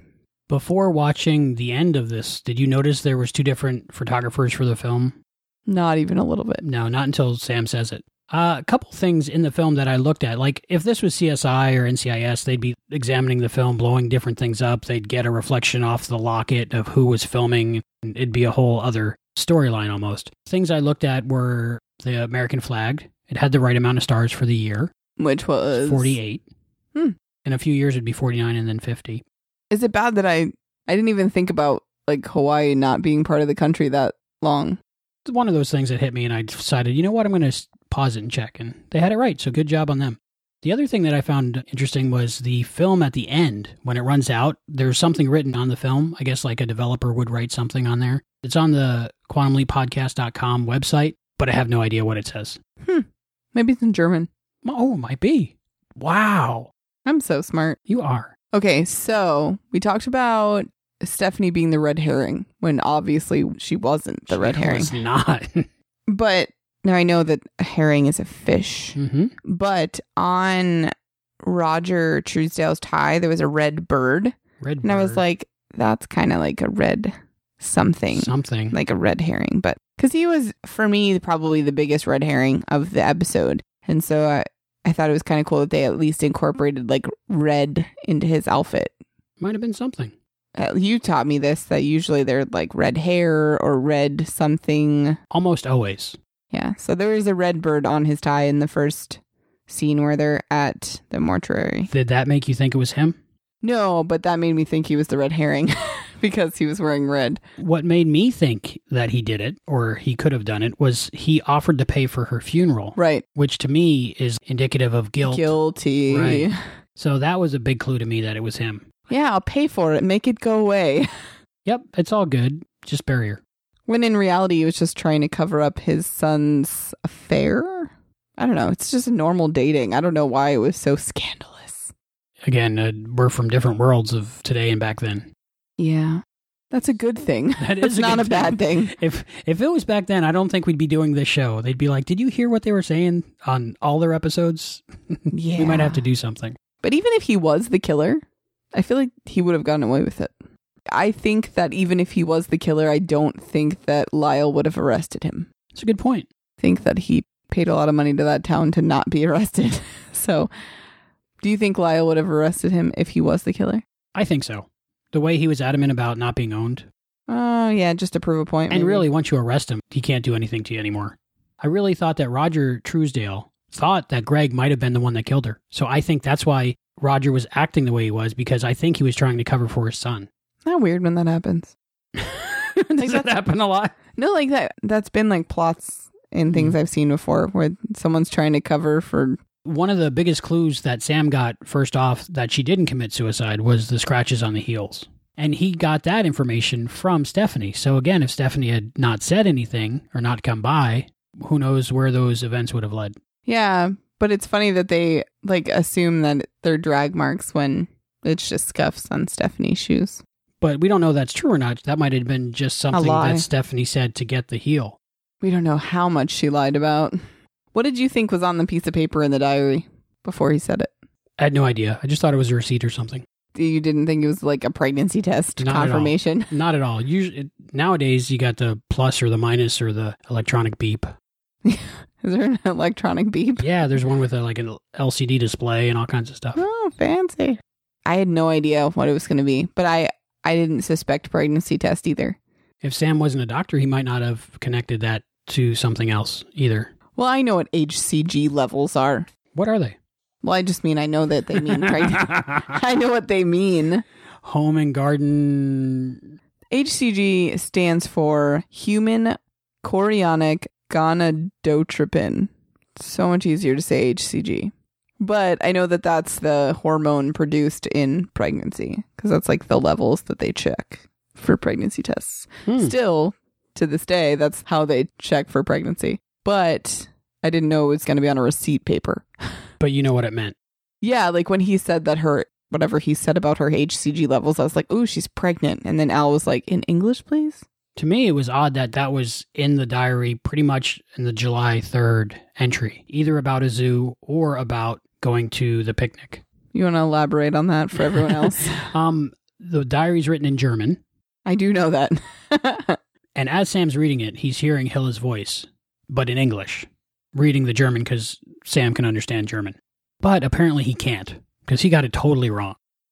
I had heard that it was wrong, so I wanted to verify what they actually said on the diary. And so I enlisted the help of the German-speaking Scott Bakula fan group on Facebook. Thank you very much, guys. This was translated for us by Stella Aurelia Gibbous. Beginning of July. In the zoo, 3 little bears and a zebra were born. Anton was there yesterday and told me his whole family went with him, and they had lots of fun. 2nd July. Today we drove to the Kempsey, a lake. There, we visited the castle, then went out for lunch. It was a gorgeous day. My thought on that is it was probably actually someone's diary that they just used for the shot. My thought was they had multiple pages in the diary, so it wasn't just 2 pages that were written on. They had some before and some after. And since nobody on the set spoke German, actually, or read German, which they would have nowadays had that, they just opened to 1 page that they thought might be that. Yeah, that makes sense too. Even though I don't really think that she was going to castles or zoos. But hey, whatever. At least it wasn't like Illum Ipsum. I can't translate it into German. Google Translator would be like, yeah, this isn't real. These aren't real words. Or like just scribble on a page. At least it was like something there. Thank you to that group because that's awesome. They did really good with the mirror gag in this one. And I noticed that they showed more of Melvin in this episode than they did of George Washiki in the last episode, which I thought was kind of weird, but George Washiki wasn't really around a lot of mirrors. But they showed Melvin not in mirrors in this episode. I don't know why. But the mirror gag was good because it looked really nice. They did really good. They're getting better with every episode. But I saw Sam's apron corner in the mirror. Right, so there was someone walking next to Melvin that had another apron on in the mirror. Which your theory is that they're just standing like next to each other. Right, that's how they do that. Right. They stand shoulder to shoulder, pretty much. They were standing a little too close in this shot. Yeah. But it works out well. You can see the bottom corner of another apron coming from the side of the mirror where Scott Bakula would be standing to pull off this mirror gag. It gives it away a little bit, but I didn't notice it at all until you pointed it out. And it doesn't like take anything away from me. I think it's cool that I saw that because they figured out a good way to do the mirror gag. So good for them. That and in Hilla's apartment, they do a little like pan and Scott Bakula and the actor who plays Melvin switch real quick. Yeah. At first I thought it was a panwich, but I didn't see a cut in there at all. But like you said, I didn't know there was a thing. Oh, panwich is when you take one pan and you cut in between the pan to another pan you film. So it has a different beginning and ending. So they're 2 pans put together in the middle. I feel like there should be cheese involved. I learned the term from the movie Serenity because they do a panwich around a hallway because the Serenity set is on 1 level, but the Serenity ship is on 2 levels. So to go through the ship in the movie, in the opening of the movie, they have to do a panwich. I feel like that's what a grilled cheese should be called, though. Panwich. A grilled any sandwich. Yeah. I totally thought that the bullet brooch thing that Hal was wearing was like a nipple. I don't know what that has to do with anything, but to me it looked like a nipple. He wears it a lot in the series, and to me it looks like a bullet. That's probably what it is. To me it was silver, and it looked like a bullet hit, like you would see on the gold. T-1000. Yeah, I don't know. I just think it looks like a nipple. I don't really have anything else to add to that, except that it looks like he's wearing a nipple brooch. Usually I'm the one that sees the nipples. I think you're a bad influence. I found it weird that Sam did an exploratory surgery on Hilla's head, but she looked the same after he was done. But they didn't show that side of her head again. Oh, the side with the bullet hole, with the heel hole, with the arrow hole? Yeah. Yeah. I don't know how you would do it. I know nowadays on CSI, they would just like cut the skin off the skull and saw the skull and all kinds of gross stuff, which I don't blame Al. I wouldn't want to be there either to see that. Yeah. My only thought on that was maybe he did an x-ray before he did the surgery and saw some of the metal shrapnel that was behind her ear and just cut it out from behind her ear. I'm going to say no. No, you don't think so? Did you see any x-ray machines? No, but he is not only a mortician, he's also the coroner, so he would have access to one, possibly. That was my only way I could figure out where she wasn't totally messed up from him trying to find the bullet. I don't think he went that far in. Like, I think he followed the bullet hole and didn't find a bullet. But then he was in the temple, and how he got to the ear, I don't know. Well, unless he just went under her scar, because he thought, like, maybe the bullet, something happened with her scar. Like, I don't know. I think they just avoided that. A little confusing, but I have to say, as a viewer of television back then and today, I like it better the older way, because I know... Because you didn't want to see the inside of her skull? No, if I'm watching a lot of the procedural shows today and they start showing gross stuff like that, like on Bones or CSI, it's not my favorite part. You shouldn't watch Bones then, as a whole. if you don't like that. That's not your thing. I like the mystery. I like the actors, the characters. It's just when they do the gross stuff, I'm like kind of like just blur it out. Can you put like a blur over the kind of look at my phone while they're doing that? Yeah, I know. You know what you're talking about. I'm good with that. You don't like the melting flesh of bones? Might be a good radio drama. Bones. Yeah, I'd watch that. You should suggest that. Can we have the bones without the bones? Yeah. Ooh, I'm sure there's a way. Did you think the arrow was a good misdirect? Oh, yeah. That was like amazing because the hole that I saw, and as soon as you see the archery range, yeah, you're like, oh, that's it. That's why there's no there's no bullet. Because those arrows look like a bullet on a stick. Right. So, but you pull it back out. Exactly. There's no evidence. But that was a great misdirect. Hilla had a burnt doll. Yes, she did. Which was the only thing that she had from her childhood and her life that was happy before she lost her whole family. Right. I found that interesting because I have a burnt doll. But you still have all your family. Why do you have a burnt doll? I mentioned this once before, but I had a fire that burnt down my house on Christmas Eve of 2000, I want to say, or is about to be 2000. And amazingly, the only thing that survived the fire were family photos, which are irreplaceable. So I found myself very fortunate there. And my Cabbage Patch doll, which was on my waterbed, and my waterbed didn't burn because I guess that doesn't happen in fires. They got there quick enough to put the fire out to where my waterbed didn't burn down. It got really scorched. But the Cabbage Patch doll was on my waterbed, so he's got a little bit of smoke damage. And at the time when I was going through my stuff and throwing everything away, I was like, he's not that bad off. So I think I'll try to clean him up and save him. Oh. There's more about that doll. If you care to know more about my Cabbage Patch doll, I'll put a link up in the show notes to the little sample of my biography. About your doll. About my doll. He has a long history. He does. So what do you think of that backdrop outside of Hilly's apartment? It was like weird. It was definitely too close to the camera. Yeah. Well, it was too close to the set. Like if it was further out the window, it wouldn't be so bad. But I think it was like 1.5 feet outside the window. I can't say that this happened, but I had the feeling that the background would shake every time they opened the door. Probably. It was pretty close. But again, a difference in standard definition, high definition. Should the blue dress with the bow have been a clue that they were both her lovers? Yes. They both cared about her enough to know that. But I feel like you and my best friend, if you both had to pick an outfit for me to get buried in, I feel like my best friend would have picked a dress and you would have been like, I don't know. I would have been like, usually she tries something on and throws it on the ground and says, I have nothing to wear. Yeah. So I wouldn't know. Melissa would have definitely been able to be like, this is what you should bury her in. Why are we talking about this? No, but I mean, yeah. I'm not, okay. I'm just saying that obviously that was really her favorite dress because she might have worn it all the time. Or she might have been, this is my favorite dress. If Stephanie and her were best friends, she would have known that regardless. Do you think that anybody figured out who done it before the reveal took place? Because no. I didn't watching it as a kid. I almost didn't watching it again as an adult. Because even though I knew who did it, because it's a very memorable episode, there were so many people it could have been. In my head, I thought I might have remembered it wrong. Well, I kind of thought Stephanie, but I didn't think they were lovers.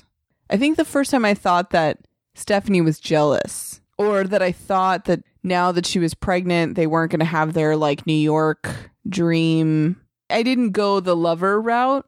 I went with the Stephanie killed her because now that she's pregnant and settling down, she's not going to be able to go to New York and be a model, and she's ruining my dream. That's where I kind of went with that like angry best friend thing.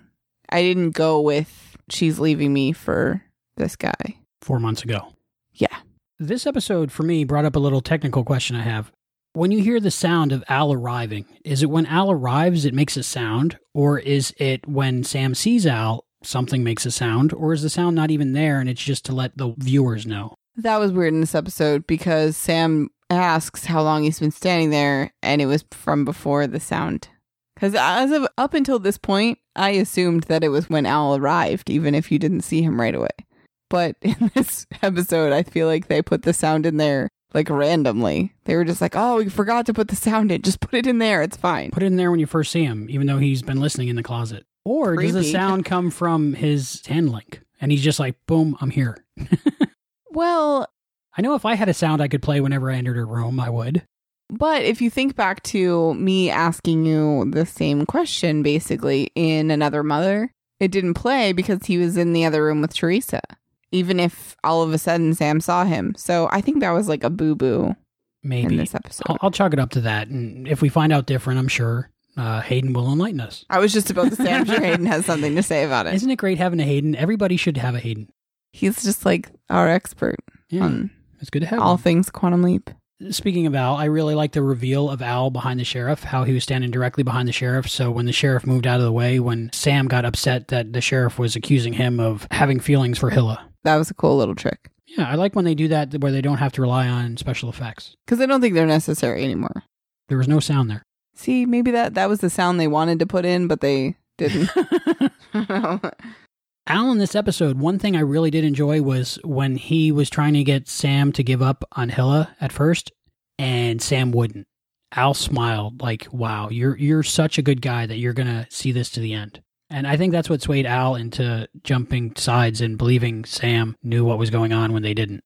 Well, that really shows their relationship too, because all in all, they're best friends and they're in this together, basically. And Al backing up Sam is powerful in this episode because it does look like Sam's getting a little crazy. Very obsessed. Yeah. That's one of the things sitting there. The record player kept fooling me because when you're watching a television show, there's usually music going on. So you don't realize there's music going on because your brain goes, oh, there's music in TV shows. So every time they would lift the needle off the record player or the record would end, I'd be like, oh yeah, that's the music. I do miss the smell and sound of film projectors, record players, that whole environment. That's something you don't get from this episode, only seeing it visually, is you don't get the smell and the sense of that old technology and how it worked. And maybe that was part of the reason why Sam was getting so sucked in. If the listeners know it, they're smelling it right now, like smell memory. But it was definitely a different time. It's like a dust smell. It's very... burning dust. No, not at all. No. I don't know what it smells like. And that sound of the projector is really loud, especially when you're sitting right next to it like Sam was. And your brain just tunes that out. Weird. I know, it's very odd. I feel like I've heard that sound fabricated as like... Oh, sure. You know. But the smell, they haven't designed smell-o-vision yet, so... It hasn't become popular yet. Do you imagine like the audio smell-o-vision podcast? Just audio and smell. What does this podcast smell like? Monster energy drinks, coffee, and diet soda? Yeah. Yeah. Did you notice that Melvin's pants were a little too short in this episode? I did not. Melvin had some short pants. They were some high water pants with some white socks. Was that the thing back then? I don't know. I don't know. They've been very accurate about getting the costuming right. Oh, I'm sure it was a thing. It's bad when the bottoms of your pants like sway when you walk. They're so short that they like sway when you walk. That I don't know. What I saw in the episode with what Sam was wearing was his pants seemed to be pulled up way too high. Maybe that's why they were so short on the bottom. They seemed to me like they were the pants that the actor playing Melvin, Marvin Burkett, was wearing. And Sam had to just pull them up higher because of the larger waistband. But like white socks.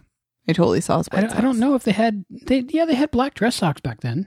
Well, I'm just saying like white socks are fine, but your pants shouldn't be 3 inches above the tops of your shoes.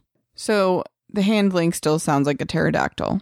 But in this episode, I like that he was like, and Lyle becomes a divorce attorney.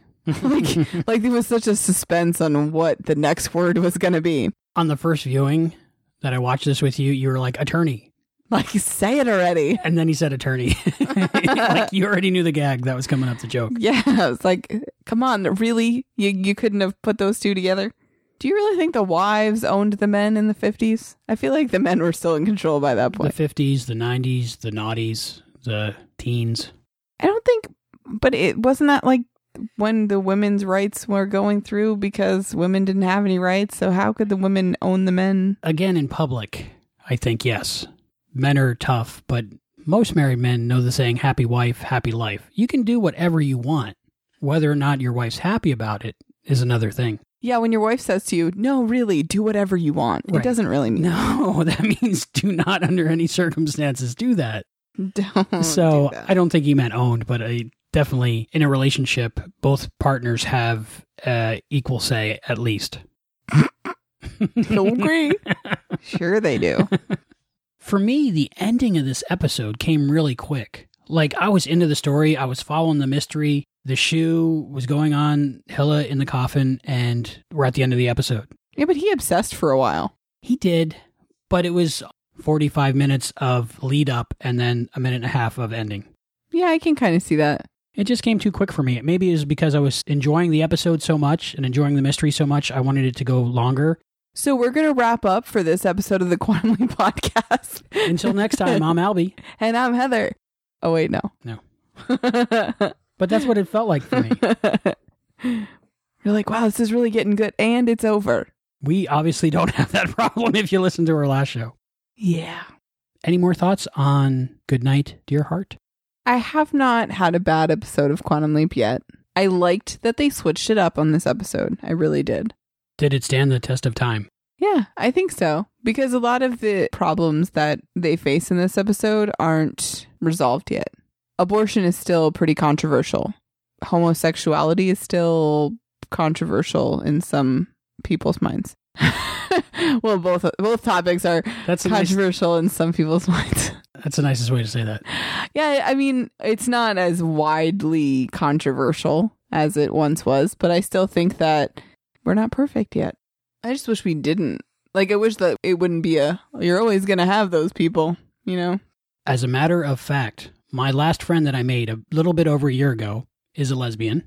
I met her at work. She said she was gay. I said, cool. And that's the last time we really talked about it. But I don't think we're also not the people that our minds have to be changed. Right. Like, we already thought that way. Yeah, overall, I really enjoyed the episode. Yeah. And you even read a follow-up comic about it, so which was pretty good. As promised earlier, we have an interview with Jennifer Runyon, who plays, as of yet, my favorite character on Quantum Leap, Peg Stratton. Yay.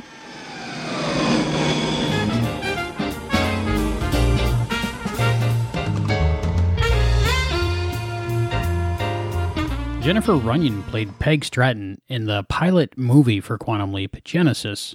She's also known for guest appearances and characters in various sitcoms and dramas, as well as a couple of made-for-TV movies. Among her roles are Sally Frame on Another World, Gwendolyn Pierce on Charles in Charge, and replacing Susan Olsen as Cindy Brady in A Very Brady Christmas.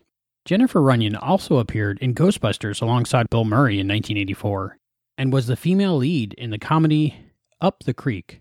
Now retired from acting, Jennifer lives in San Clemente, California with her husband and teenage daughter, and remains passionate about self-expression through theater arts. Her acting skills, coupled with a knack for teaching, contribute to her role as an improv instructor and in-class creative projects director. How are you doing today? I'm well, thank you. It's so nice to talk to you. Oh, Albie, thank you for having me. I was very touched you guys wanted the interview. I love it. To us, you are a very big part of Quantum Leap because you're the first leading lady in the first episode of Quantum Leap, and a lot of people say it's the best episode. Wow. Oh, that's so cool to hear. That's really neat. On our show, we usually compare the leading lady of the week to you. You've been winning so far. Oh, that's so cool. That's nice to know. I love that. Can you tell me a little bit about your experience filming Quantum Leap? Yeah, I of course, I got the call to go in and audition for it and didn't read the script. You know, they didn't give me a script for it. They just gave me, a couple scenes to go in and read for. And I did, and then they basically, it was a couple weeks worth of going back and forth. There was probably several of us that, were up for it. And I did eventually get it, and then finally read the script and was just blown away because I really didn't have a whole grasp of exactly what it was about. I kind of knew, but once I read the whole script, I just loved it. I thought this is going to be such a great show. Did you at the time know if it was going to be a series or is just maybe just another pilot? Yeah, it was a pilot. And I knew it was just a guest spot on the pilot. Yeah, so, you never know if these things are going to get picked up, but you just had a feeling about Quantum Leap. I mean, once you read the script, and it was just so clever, and then even more working on it with these amazing actors, you just knew. Everybody knew. It was the first episode, so was it chaotic, or did they have their stuff together right away? Well, from what I remember, I think it was probably a little bit of a mixture of both. I think they had it all together pretty well, but I think being the pilot, they were really careful to make sure they got every shot they wanted and that it looked the way they wanted it to, because you're also, you're selling it to the network. So, it was pretty intense. There was a lot of hard work and a lot of hours, and they were particular, and I think it was run pretty well. Well, that's good. Yeah. How'd the director treat you? David Hemmings? Oh, he was great. He was great. I'd never worked with him before, but just kind and very giving, was really supportive and treated all of us really well. What was it like working with Scott Bakula? Oh, that was a dream. I did not know Scott Bakula. I did not know who Scott Bakula was. I don't know why I didn't know that. But I think he'd done a lot of theater, from what I remember, people telling me. And I was crazy about him. Just the kindest, really giving actor. He was really supportive of all of us and just a really nice guy. I recognized you from many things, including Charles in Charge. Yeah. What was it like being part of that? Oh, that was fun. That was an interesting experience, because when I read for Charles in Charge, I was just supposed to be a guest for the pilot. It wasn't a series regular, so I just came in going, okay, this is cute. I love this show. This would be a great show to be on, and I loved Scott and Willie and the family. I mean, everybody was really great. And it was just a lot of fun. And when it was over, it was horribly sad because, it's been such a great experience. And I think it was might have been the first sitcom I did. I'd never, done a multicam show before. So I was really surprised and so happy to get a call that they wanted me as a regular when the show got picked up. And it was just the greatest experience. I learned so much from Scott and Willie. They were veterans at comedy, and, they were just terrific. They were like my brothers. And, I'm still, Willie Ames is my best friend to this day. And it's a great memory. I loved Charles in Charge. Was it crazy having millions of teenage boys having a crush on you? Including myself. Oh, Albie, you're so nice. I have to be honest with you. I think I was clueless. Really? I had no idea. No, I had no idea. I just never imagined. The show was only on 1 year, too. So I guess I just didn't. You think, oh, the show's canceled. I never have ever walked around thinking anybody knows who I am. So when they do, I'm really kind of shocked and I'm touched because I don't know. I've always been very shy and kind of quiet. So I'm always surprised when people remember. Who do you get recognized for the most? Gwendolyn Pierce and actually Ghostbusters. You do some conventions, right? You know what? I've done it. I've only done 2. I haven't done one in years. So that was the first time, Albie, that I realized that people remembered me. This agent kept calling me and saying, hey, we want you to do this convention. You've got so many fans. And I'm like, what? Are you kidding me? I have been out of this business for so many years. I've been raising my kids. I left California for a while. I was living in Idaho. I couldn't even imagine. I just thought occasionally I'd get recognized, and it was it was sweet, I'd be so touched. Well, he broke me down. He said, just do it. Just come and see. You will see. And I'm like, are you serious? And I said, okay, I'm going to go. And of course, I'm sweating, thinking, oh my God, nobody's going to come up to my table. Never. I guess I did do a lot of work, but I never thought anybody'd remember everything. But it was dear. I mean, people were coming in with Quantum Leap posters or, Ghostbusters things that most of the cast had signed, and they were so happy to see me because I was one of the last autographs to get on the on the poster, and it just touches you. It was fun. I don't like to do them all the time because it's a lot of work, and I don't know. It's just, yeah. Is that why you retired, to raise your children? I did.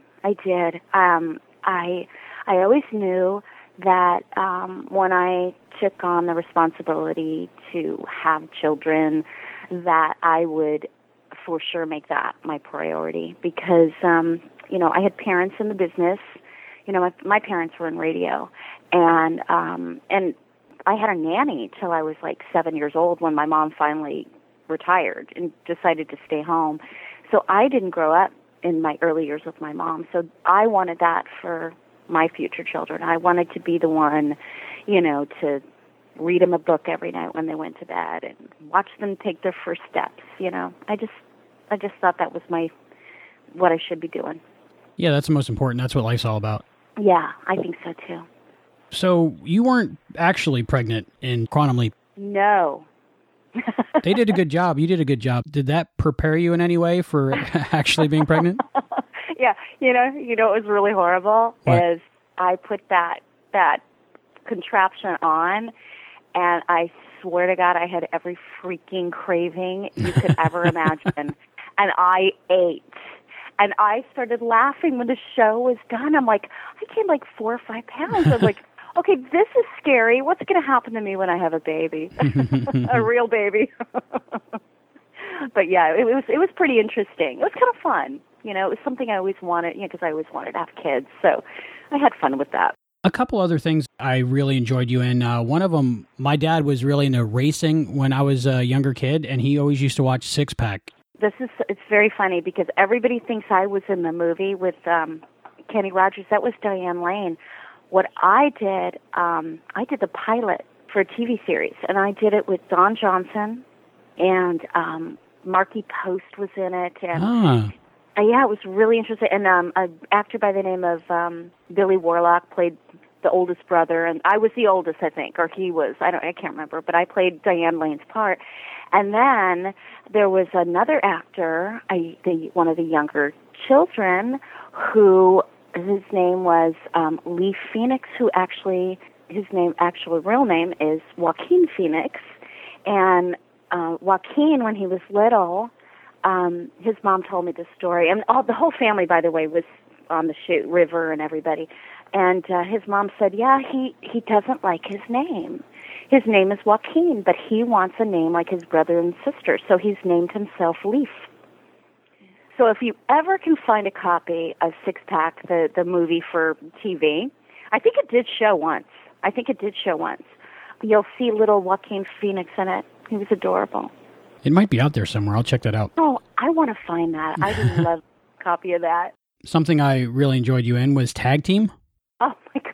Because I'm into professional wrestling. I'm an independent professional wrestling referee. So that was one of my things I used to watch all the time. Oh, that is so awesome. I love that you did that. That was a really fun movie. I think I did the movie. Did I just do one episode of the pilot? I can't even remember. I think there was only a pilot, as far as I remember. I think it was just the pilot, right? And it never got picked up. But Roddy Piper was great. Jesse was great. They were really fun to work with. I had a lot of fun on that show. I actually saw Roddy all these years later, the second convention I ever did, which was about 3 years ago, and Roddy was there. And so it was really fun to reconnect with him. And I walked up and I'm like, do you remember me? And he goes, oh, my God, Tag Team. So I thought that was really nice that he remembered. That was great. Yeah, I wish that had gone to series. That would have been great. I think that would have been fun. Yeah, that would have.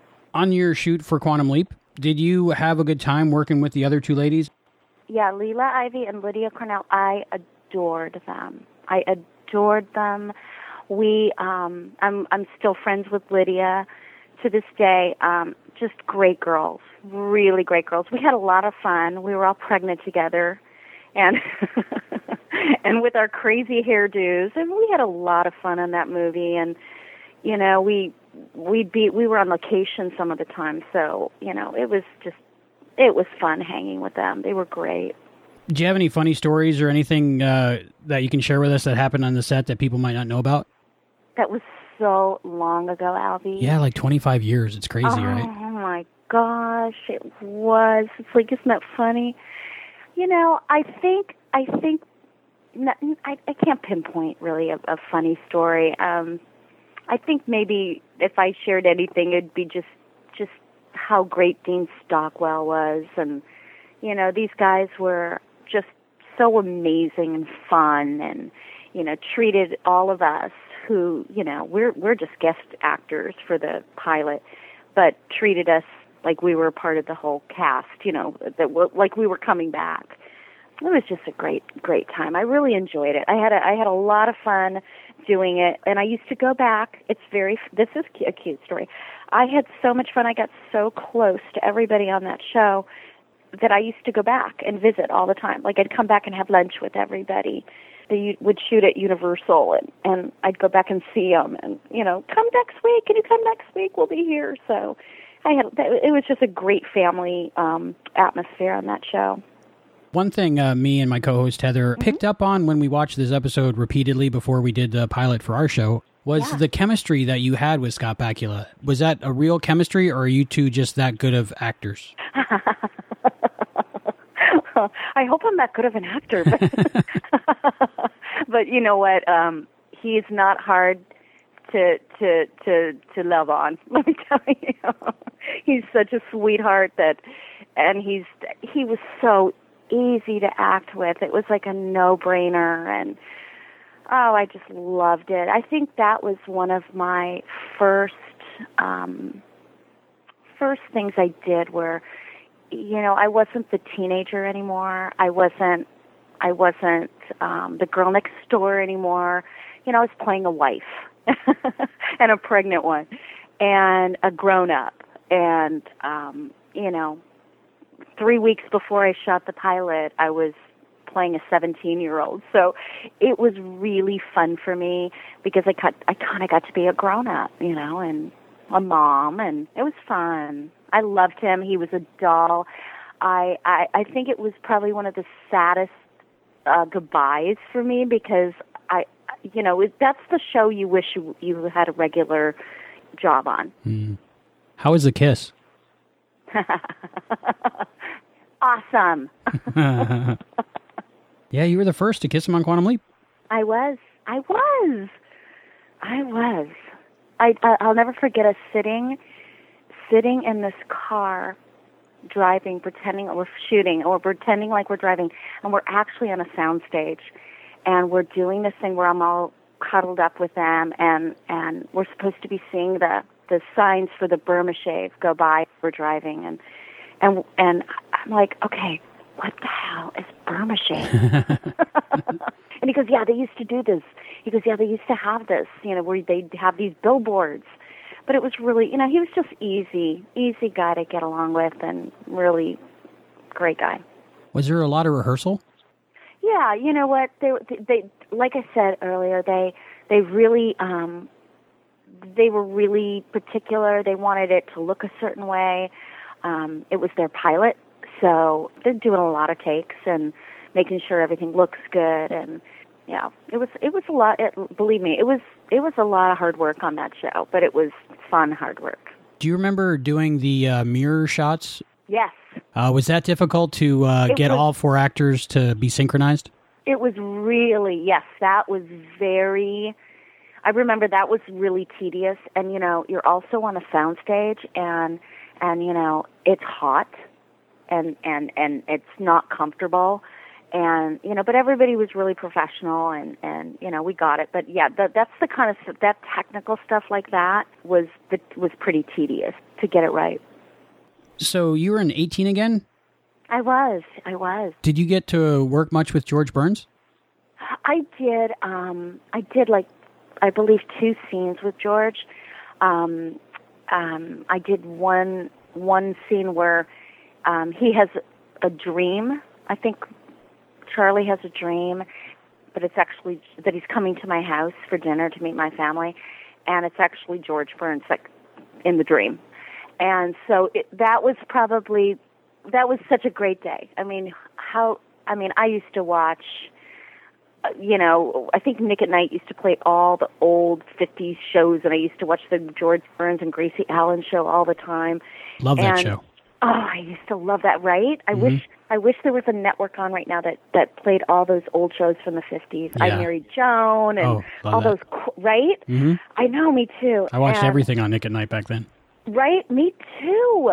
I loved it, and I kept thinking, oh my God, this is George Burns, and he's as cute as ever, and always with his cigar, and he has his assistant that carries around his little director's chair with a little ashtray attached, and his cigar is always lit.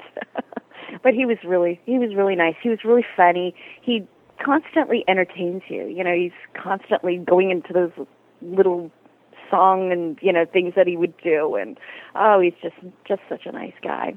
It's kind of like when you've made it when you're doing a scene with George Burns, I think. Oh. And then I think I gave him a kiss in my last scene, the other scene I did with him, and I thought, okay, that's a moment. I am kissing George Burns. It's pretty. Wow. Yeah. You're involved in a charity called TLC? Yes, we're a nonprofit. TLC stands for Tilly's Life Center, and in the States, it's a pretty popular store called Tilly's, and they sell all kinds of cool stuff. It's like a teen store, lots of kids. Loves to shop there. And Tilly Levine is a friend of mine, and she wanted to give back. She wanted to work with teens and bring some guidance. A lot of kids out there just have nowhere to go, no one to talk to, not sure about their self-esteem, and we just want to enlighten them and give them tools to work with through hard times, and TLC has been great. I mean, we've had so much success. We're growing. We are now in high schools here in Southern California, which is pretty amazing. And it's been a great experience. We've seen kids who just have gone through just the worst things you can imagine, who walk in like, why am I here? Why am I doing this? And by the time they leave, they're kind of happy. It's really made a difference, and I'm really proud of being a part of it. Is there any way people can find out more about it or help out in any way? Oh, that'd be great. If you go on your computer and type in www.tillyslifecenter.org, and you will see what our program's about and any information you need. Cool. Very cool. That's nice that you do that. I love it. Also, you do radio shows. This is what I'm interested in, too. Yeah, I do. I do a radio show called Feast on This with my co-host is Venus Quintana. She's in New York, and I'm in California, and it's pretty interesting. We've had a lot of fun. We interview a lot of chefs and restaurant owners, and sometimes we just talk to each other about recipes, and we do all kinds of any subject on health and food. It could be the best sushi bar in New York, or the best Mexican restaurant here in Southern California in my area. And then we'll have chefs on from different restaurants that we frequent, or we've had some great chefs on from, Top Chef and Chops. We've had some of the guys who've done those shows. So it's been really fun. And the producer of that show wanted me to do another one, and I said, well, I would do it, but I don't want to. I want to have it be like a ensemble, because I don't want to be just me. I don't think I would do very well. So I got my friend Willie Ames from Eight Is Enough, Charles in Charge, and my friend Susan Olson, who was Cindy Brady. And actually, I'm fake Cindy. I'm Christmas Cindy. From the Very Brady Christmas, right? Yes. I remember at the time being conflicted because I liked you, but I was upset that they recast her. Yes. And I was very nervous about that because I was so honored to be asked to do it. And she was on her honeymoon, but actually, fake story, they actually just didn't want to pay her what they were going to pay everyone else, which is horrible, but that's not what they told me. Yeah, it's really horrible. But anyway, I went in and did it, and I had worked with Christopher Knight before. Christopher Knight had played my boyfriend on a soap opera I did years before, so oh, wow. I thought, okay, I know Chris, and now I'm going to be a sister, not his girlfriend. which is kind of funny. But I did the Brady Bunch, and it was great. I had such a fun time. They welcomed me with open arms, and it was a great experience. And Susan, years later, now I'm married and I have children, little kids, and I go into a Burger King with my sister-in-law and her kids and my kids, and there's Susan Elson with her son. And I'm like, oh my God, it's Susan. I've never met her. By the way, I've never met her. So I'm like, I have to say something. I have to go up to her. We're forever connected. I have to, introduce myself. So I did. I went up and I said, Susan, you don't know me, but she goes, you're Jennifer. And she was a doll. She was just such a sweetheart, gracious, and I just said, I hope I did you proud. And, we're friends to this day. So now we do this radio show, Willie, Susan, and I, and it's called Fluid. And it's a podcast on Blog Talk Radio, WBAR, New York. And we're on every Tuesday night from 7 to 8. And we're on iTunes, so if anybody wants to check us out. And it's been a great time. It's a fun show. It's, every once in a while we get a little serious, but we really try to just have fun. No matter what the subject is, I think I would listen to that just because it had the three of you on it. Oh my gosh, you've got to listen, Albie. You know what? You've got to listen and let me know what you think. Okay. I'm a podcast junkie, so I will listen. Oh my God, okay. You've got to check it out because I want to see what you think. Okay, I will. Okay, cool. I have some silly questions about Quantum Leap in the pilot episode, Genesis. Sure. In that episode, you were wearing clip-on earrings. This is a silly question. Okay, yes, okay. We noticed that a lot in the episodes of Quantum Leap since they've been redone in high def, that you can tell that a lot of the ladies have clip-on earrings. Was that, do you have pierced ears, or was that a costume designer thing? No, I have pierced ears. That was just what they did in that era. And they were very particular about whatever era. I mean, this is, at least with my pilot episode, they were very particular about being authentic, and I would assume that they did that with each episode, whatever era they were in. I think that's fun for the set decorators and the wardrobe people, and the makeup people. It was a really creative show, I would think, for them as well. Take me back a little bit to where you were in the kitchen and the walls were rumbling, and at one point the washing machine was moving and you kicked it back. Yeah. What did it take, and how many people did it take to accomplish all that? Oh, you're bringing back so many memories. It was like a ballet, It was like a dance, okay? I had to know that at this moment this was going to happen, and then at that moment that was going to happen. So it was choreographed, and it took quite a while to get it down, and not because I made a mistake necessarily, but, the washing machine didn't bounce over fast enough. Mm-hmm. It was like a dance. It was really interesting. There's a silly line that stands out to us when we watch Genesis, and it's the one you have about how Tom hasn't hung out with Mikey this much since he was hit by the bus. Yeah, what is that, and where did it come from, and how does that fit in? Did you question it at the time when you guys were doing it, or? We all laughed. I'm like, okay, wait, Mikey got hit by a bus? And they're like, yeah. And I'm like, but I think the whole point of it was, because this is how I took it. Okay. There was an accident, Mikey got hit by the bus, and it's supposed to shock Scott. Like, what? Yeah. What? So, and I had to just say it like matter of fact, in my moment of, you're never here, But I thought that was such a funny line. I know. And it never was elaborated on, We never talked about Mikey's bus accident again. And the actor didn't even have a limp or anything? No. Yeah. I don't know. That was great. Maybe he just fell out the door. Hey, yeah, there you go. I don't know. Well, maybe, well, no, he got hit. Hit by a bus, yeah. Yeah. I always wondered about that, too. Our theory was that just somebody had wanted to write that into a script somewhere, and that's where they put it in. You may be right. You may be right about that. Is there anything else you might want to talk about or have any other memories that we could talk about before we go?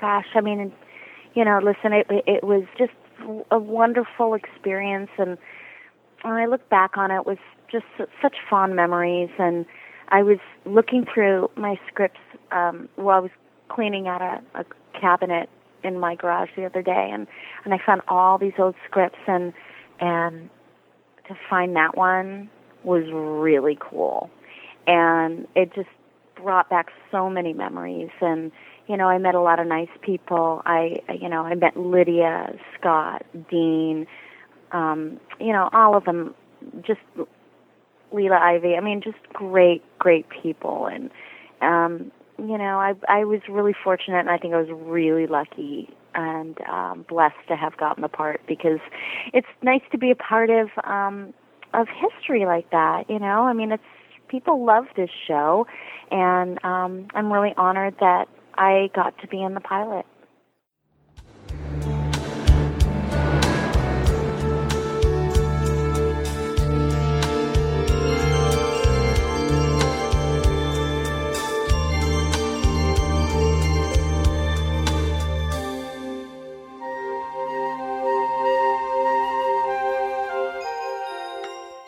That is so cool that you got to interview her. She seems like such a nice person. Like, she was genuinely interested in what you had to say. That's awesome. She was really nice, and it was awesome talking to her. If I could have told my teenage self that one day I would be talking to the actress who played Gwendolyn Pierce, I wouldn't have believed me.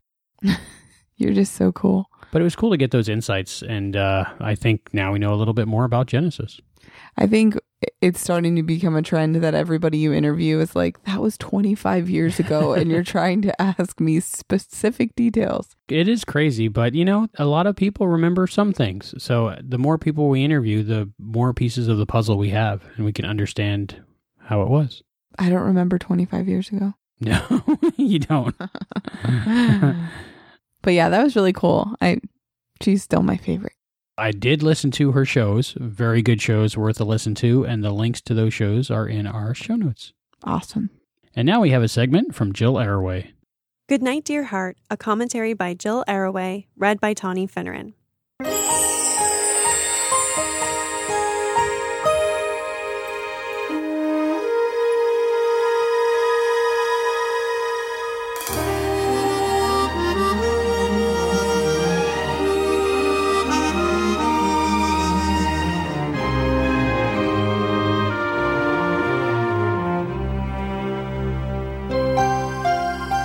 A while back, I told Heather and Albie that I'd like to write about 1 or 2 Quantum Leap episodes, say 1 or 2 per season.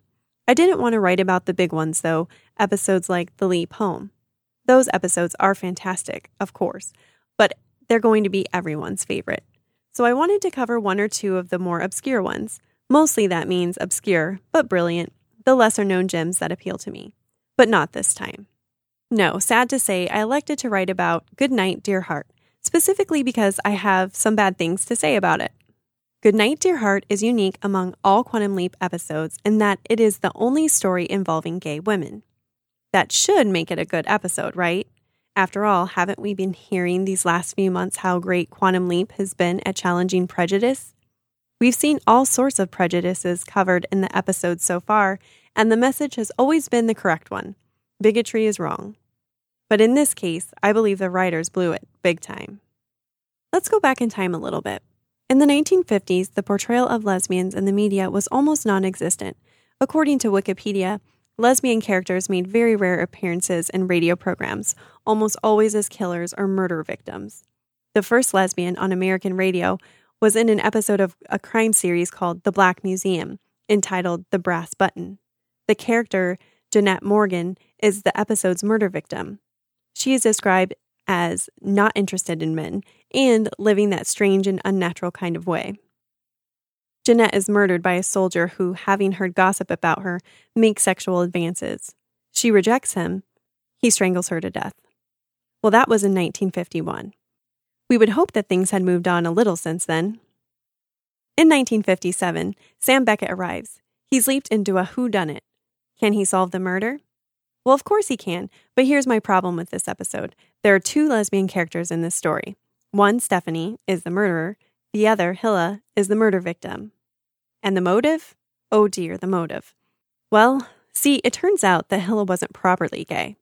She was just confused.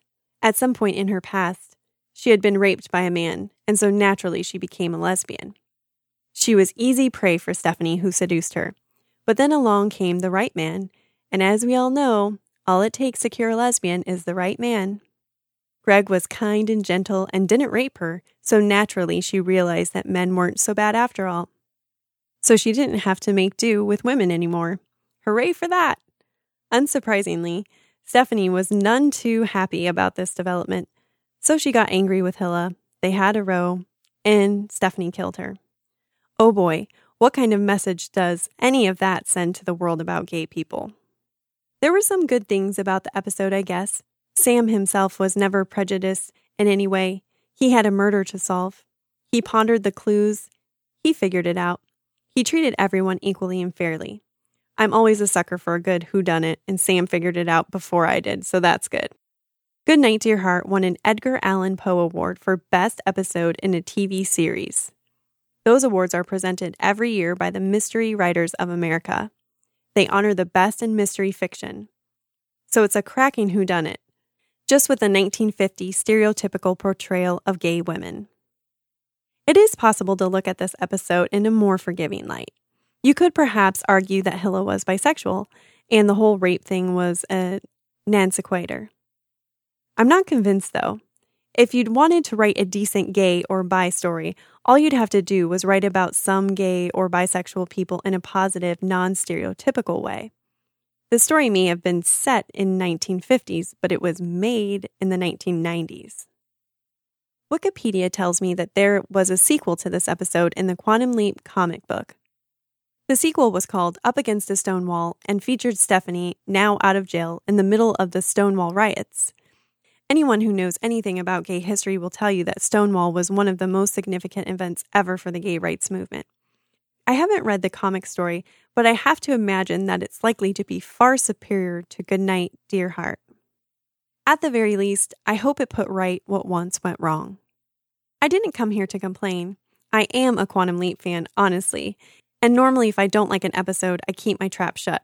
But on this occasion, I couldn't hold it in. The next time I write about an episode, I promise I'll have nice things to say about it. It will be one of those hidden gems that I was talking about. I look forward to writing that one.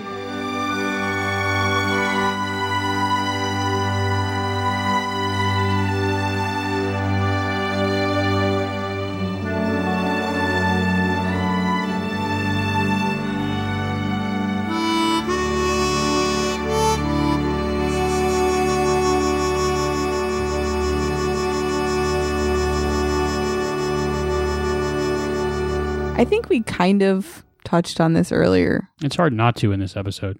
It's cool that we can all watch the same episode of Quantum Leap and see it differently. I guess it really shows how watching a TV show can affect people differently and what they view. So that's cool. Yeah, I like your take on it. It's good to find out a little bit more about the history of lesbians in murder mysteries and such. Yeah, I didn't know that. I guess I never thought about it. I'm sure that influences her take on it. Probably. But yeah, I definitely had those feelings partway through my whole arc of understanding the episode. Maybe I'm just forcing myself to like it because I just like Quantum Leap. I don't know. And now we have a novel review by David Feldman, read by Albie.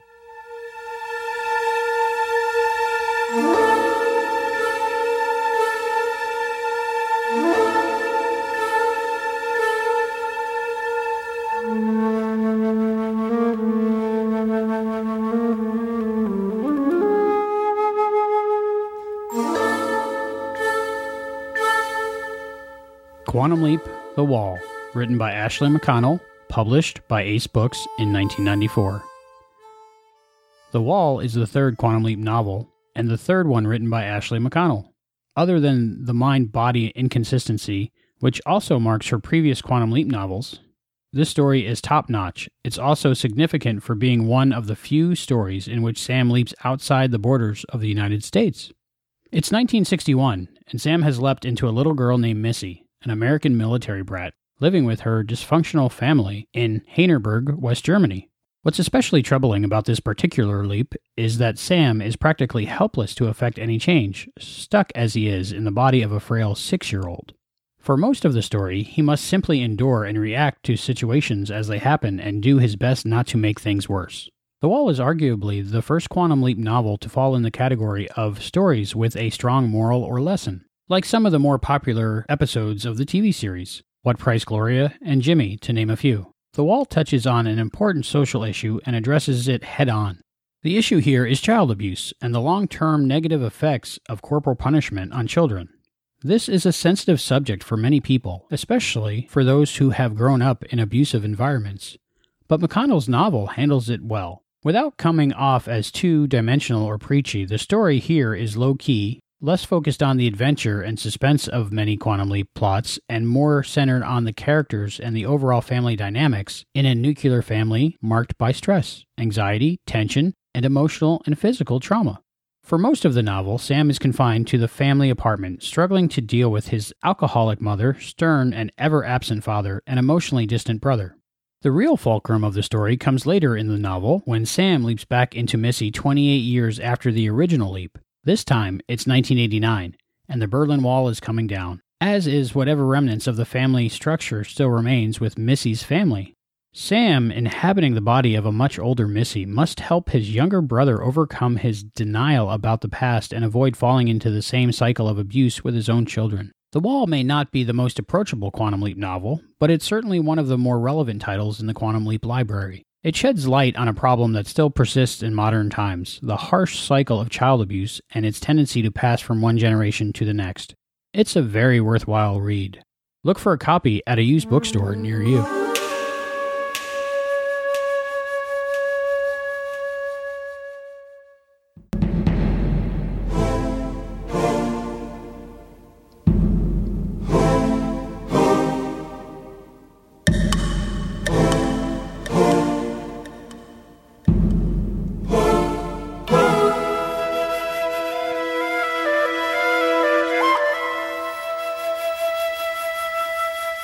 That sounds pretty interesting. Yeah, I'd like to read that one. She leaps into 1989. That's kind of popular lately, 1989. A little bit Taylor Swift, a little bit your birthday.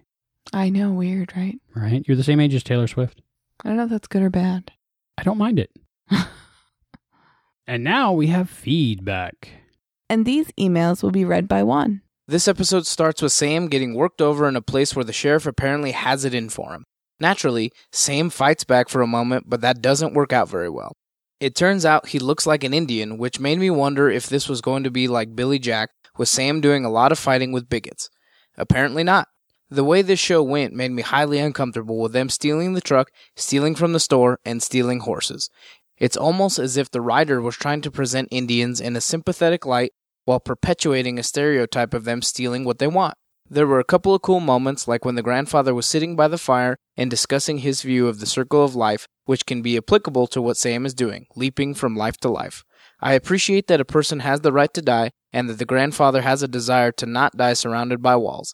But why did we have to get to the reservation? Wasn't it good enough to be out in the open? Oh well, it was okay, but not one I would look forward to in the rewatch.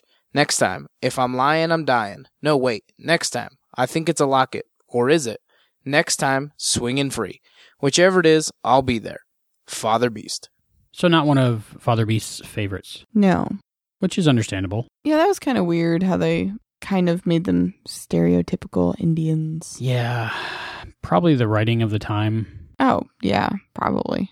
I don't think they would be like that now. But I think they were doing the best they could at the time with their level of understanding, maybe. It could have been better, definitely. I like that he comments, next time, if I'm lying, I'm dying. No, wait, next time, I think it's a locket. Or is it next time, swinging free? And now we have an email from Aaron Moss. Great news, for me at least. Finally all caught up on your great podcast. Here's the last of my notes from your episodes. My future emails probably won't be so long-winded now that I'm listening to you in real time. Episode 19. Troyan's husband might have bumped his head on the boat, or something else, and knocked him out or loopy and caused him to drown. I didn't realize that Deborah Pratt was Troyan in this episode. Heather said she couldn't change her voice. Let someone punch her in the gut and see if she can change her voice. I think the reason they have the leap in at the end of the episode is like leaving every episode on a cliffhanger and giving you a slight preview of the next show, a reason to come back. I agree that they should correct it when they release it on Blu-ray and also add the original music back. I agree with Albie that they should fix the leap out/in so it matches up with the next episode on the DVD/Blu-ray, but again, I'm older and a longtime fan of Quantum Leap, much like Albie. Episode 20. I think Newt breaking his neck was possibly in a second timeline, after Sam changed the future by stopping the bomb from blowing up the building. The first timeline, the building blew up and it interrupted the luau, so Newt didn't jump and break his neck. After Sam stopped the building from blowing, a second timeline had Newt jumping and breaking his neck. Then the final timeline is what we saw. Great interview with Ducky. You really need to give Hayden's section a name. How about Leaping with Hayden, or Hayden's Thoughts? Just a thought. As far as inconsistency with Sam's college career, it's been a while since I've seen the series, so I could be mistaken, but maybe he was in college at 16, graduated, and then at 17 he was in between his majors. Or, theory B, I'm at work so I can't check the timeline or anything, but maybe he was in college at 16, started at 14 or 15 like Doogie, took time off when he was 17 due to the death of his brother, and then went back. I don't know if that's good enough for a no prize, but those are two working theories. I'm sure Hayden or someone will prove them wrong. Episode 21. Sam is a man, so when his shirt was ripped open, he didn't think of boobs hanging out. Boobs hanging out. As to Spielberg killing dinosaurs, do you have any proof that Spielberg wasn't killing dinosaurs? As to 30-year-old high schoolers, I think that they get older people to play high schoolers, especially for TV shows, as when you're a teenager, you're changing more and growing, while adults have finished growing for the most part, and it's easier to keep continuity or to do reshoots when your actor isn't changing overnight. Hope that makes sense. I think that the abundance of tumbleweeds in this episode was to highlight that it took place in Arizona. Could be wrong. I really enjoyed the segue to Hayden's segment. Made me chuckle. Episode 22. Burger Effect. Star Wars in both episodes. Life on Mars. If my memory serves, the actual endings to the UK and the American version were vastly different. The UK was the better ending in my opinion. I agree that if I didn't know the ending, I could use the similarities between the UK, LOM, and Quantum Leap. Al revisiting Little Teresa. If Al can go anywhere in the time frame that Sam is, if Sam leaps back into the 80s after 81, could he conceivably go visit young Teresa while Sam is doing what he does? Granted, no guarantee that Sam will leap to a time closer to us than 81, but that's one possibility. Just food for thought. Episode 23. I also like when Sam deals with things from his own life/timeline, and I too wish that the professor would have shown up again. I enjoyed the commentary on the episode entitled Boogie. Sorry, my computer's having problems. Anyways, that episode. Have you heard/seen the Quantum Leap fan movie, Quantum Leap, A Leap to Die? It looks like Deborah was involved with it. Haven't watched it yet. Anywho, sorry for the long email, but at least I'm caught up. Also, regarding the release of the entire season of Quantum Leap on DVD, I don't have the money to pay for multiple copies of movies, especially a TV series. I'm gonna wait and hope they release it on Blu-ray with the correct leap outs and the correct music. Maybe you guys could get a letter writing campaign going, or a petition. If I had the extra money, I'd buy the entire DVD series. But since funds are at a limit, I need to watch what I spend it on. Finally, I've played your promo on my 4th episode of my podcast, Head Speaks, and hopefully I'll be recording my 4th Task Force X podcast, and I'll include it in there also. Everyone needs to be listening to this fantastic podcast. Anyways, for the final time this email, thanks again for the great podcast, and keep them coming. Aaron, Brotherhead, Moss. I always look forward to his emails. I'm kind of sad that they're going to be in real time now. We're going to go through Aaron Brotherhead Moss email withdraws. You're just going to have to write us really long emails about each episode. So much in that email made me smile and chuckle. Yeah, I agreed with a lot of what he said, and a lot of it made sense, like the high schoolers not changing overnight. That is awesome because it does take a long time to record something, and they could change overnight, so that makes a lot of sense. And the alternate timeline created by the bomb and how it would affect Newt, so that makes sense. I like to think with all of our listeners that send us feedback and us and our crew all together, we're almost like a Quantum Leap think tank. And I think we're going to get this whole thing figured out eventually. I love hearing other theories, especially like going back like that. It's really cool. At least we know it's just not you and me talking to each other in a studio, that it's actually going out there somewhere. And I like that he is noticing that Hayden just proves us wrong all the time. Haydenpedia. Maybe that's what his segment should be called. Maybe. We're still thinking of names, so we'll try it out and see what we get. We have another email from Aaron. Well, Heather asked me for an email on every episode. Here you go. And when I said that since I'm caught up, it'd probably be shorter emails, apparently I was wrong. You guys made a comment that even though Joseph was a thief and a racist, you still liked him. I have the exact opposite feeling. He may have been charismatic as heck, but it still doesn't make him any less of a thief or a racist. In fact, the fact he tries excusing his thefts with his race makes me dislike him even further. But I have been accused of suffering from old man disease. Get off my lawn, kids. If a white guy had said, at least you're not Native American, or at least you're not black, would that have been racist? If so, then Joseph Lyon was just as racist. Now, having said that, I did and still do think that it was a funny line, and I enjoyed it. Why should we celebrate Native American Day? Is that the term still politically correct, or is it now forbidden to use because someone doesn't like it? We're honoring Columbus on that day, the man that discovered what would become America. Discovered is in quotes, because if I remembered right, another man discovered it first. American Valcruz or something or another. History class was so long ago for me. But Columbus gets the credit, so he gets the holiday. And yes, contrary to what some people say, he discovered the country. Even though people were living here, the other half of the world didn't know it was here, so they discovered it. If you can't use that word here, then you might as well throw it out, as nothing is ever really discovered by that definition. And contrary to popular belief nowadays, Indians weren't a peaceful, fun-loving people. They lived in filth, they warred with each other, and were what we considered barbaric. While the white folk did bring more death and disease to this country, we also brought the country. Before white people settled here, what was this country called?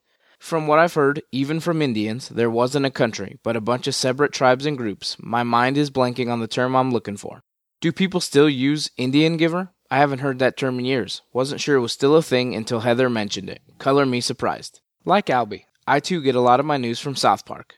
As far as assisted suicide and people that are in favor of it because they believe in something after this life waiting for them, I disagree to an extent.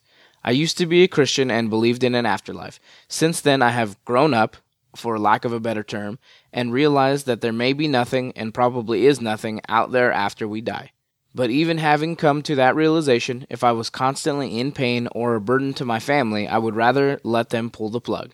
I wouldn't want my family to suffer seeing me hooked to machines for 20 years and the cost of keeping me alive for years and not actually being there for my family. Now, I'm not saying a different opinion is wrong. That's just my opinion on the matter, and if you don't agree, you're wrong. I didn't realize or notice that Sam had put 2 handprints on his horse. Of course, it's probably been 15 to 20 years since I've seen the episode. Just a side note. 11/22/1977 is my wife's birthday, so I liked that date this episode. I wanted to second Skipper's comment about how good of a job you two are doing. As for the finale of Quantum Leap, I hated that it ended, but I love the ending episode, and I have mixed feelings about the actual ending. While some of Skipper's explanation about the behind-the-scenes stuff worked went a little above my head, not too much, but some, I did enjoy the interview and how he told us a lot of how the behind-the-scenes work. I really enjoyed the Halloween episode and your commentary on it. As far as my original email to you, I'm pleasantly surprised that you read all of my emails and notes, as there were so many of them. But I did enjoy it, as I enjoy hearing myself being mentioned on a podcast, or anywhere. It's part of my, hey, look at me complex my wife accuses me of having, which is probably why I'm doing 2 podcasts and thinking of starting a 3rd. But enough of my egomania. Yeah, 3.5 kids means that my wife is currently pregnant with my 4th child, a son named Grayson. Regarding laying the bricks in the back patio, I still have more to lay, so I have plenty of room for anyone that gets too curious. And when I referred to Voyager, that was a typo. I was actually referring to the TV show Voyagers from 82 to 83, another time travel show where someone is trying to set right what once went wrong. Here's the link if you're unfamiliar with it. en.wikipedia.org/wiki/Voyagers! I seem to remember liking Voyagers when I was 12. And yes, Heather, I'm going through Quantum Leap podcast withdrawals. I need to find time to pull my Quantum Leap discs and watch them again. Until next time, Aaron, Brotherhead, Moss. Wow, that was a long one. But I did say that he should write them for every episode. Okay, so as far as the look at me complex, I totally know someone like that. Really? Who? You. Look at me. Look at me. Look at me. Look at what I'm doing over here. Look at me. Yeah. Look at me. And our daughter. Yeah, she got that from me. It's hereditary, apparently. I did get some feedback from listeners about the topic of assisted suicide or euthanasia. And, it's a difficult topic. I respect everyone's opinion and experience and knowledge in the area. I have no experience or knowledge in the area. And I don't want any. Right. And he says we're doing a good job. Thanks. Thank you very much. He liked the commentary. That's awesome. I haven't heard the commentary. You can't hear it yet, but soon, when we get there. Voyagers. I did love Voyagers when I was a kid, and I couldn't wait for it to come out on DVD, and when it did, I never bought it. I don't understand. I should have it, but I don't. Is it bad that I don't know what that is? It was before your time, literally. Maybe I'll have to go to that Wikipedia. But it was a good show. A kid and a guy traveling through time. I think they had a stopwatch. All I remember was when it was on when I was a kid, I was really excited it was on, and it was time travel. And that's about all I remember. Maybe there was a pirate ship. Not sure. Is it weird that there was a lot of time travel and space shows back in the 80s and 90s, and now it's sitcoms and crime shows? There's time travel if you look for it. Is there any time travel TV shows on right now, though? Yeah, Doctor Who. Okay. That's a big time travel. But that's also been on since the 60s. But so. there wasn't a lot competing with Quantum Leap. Seems to be like one series at a time. And Doctor Who's really good.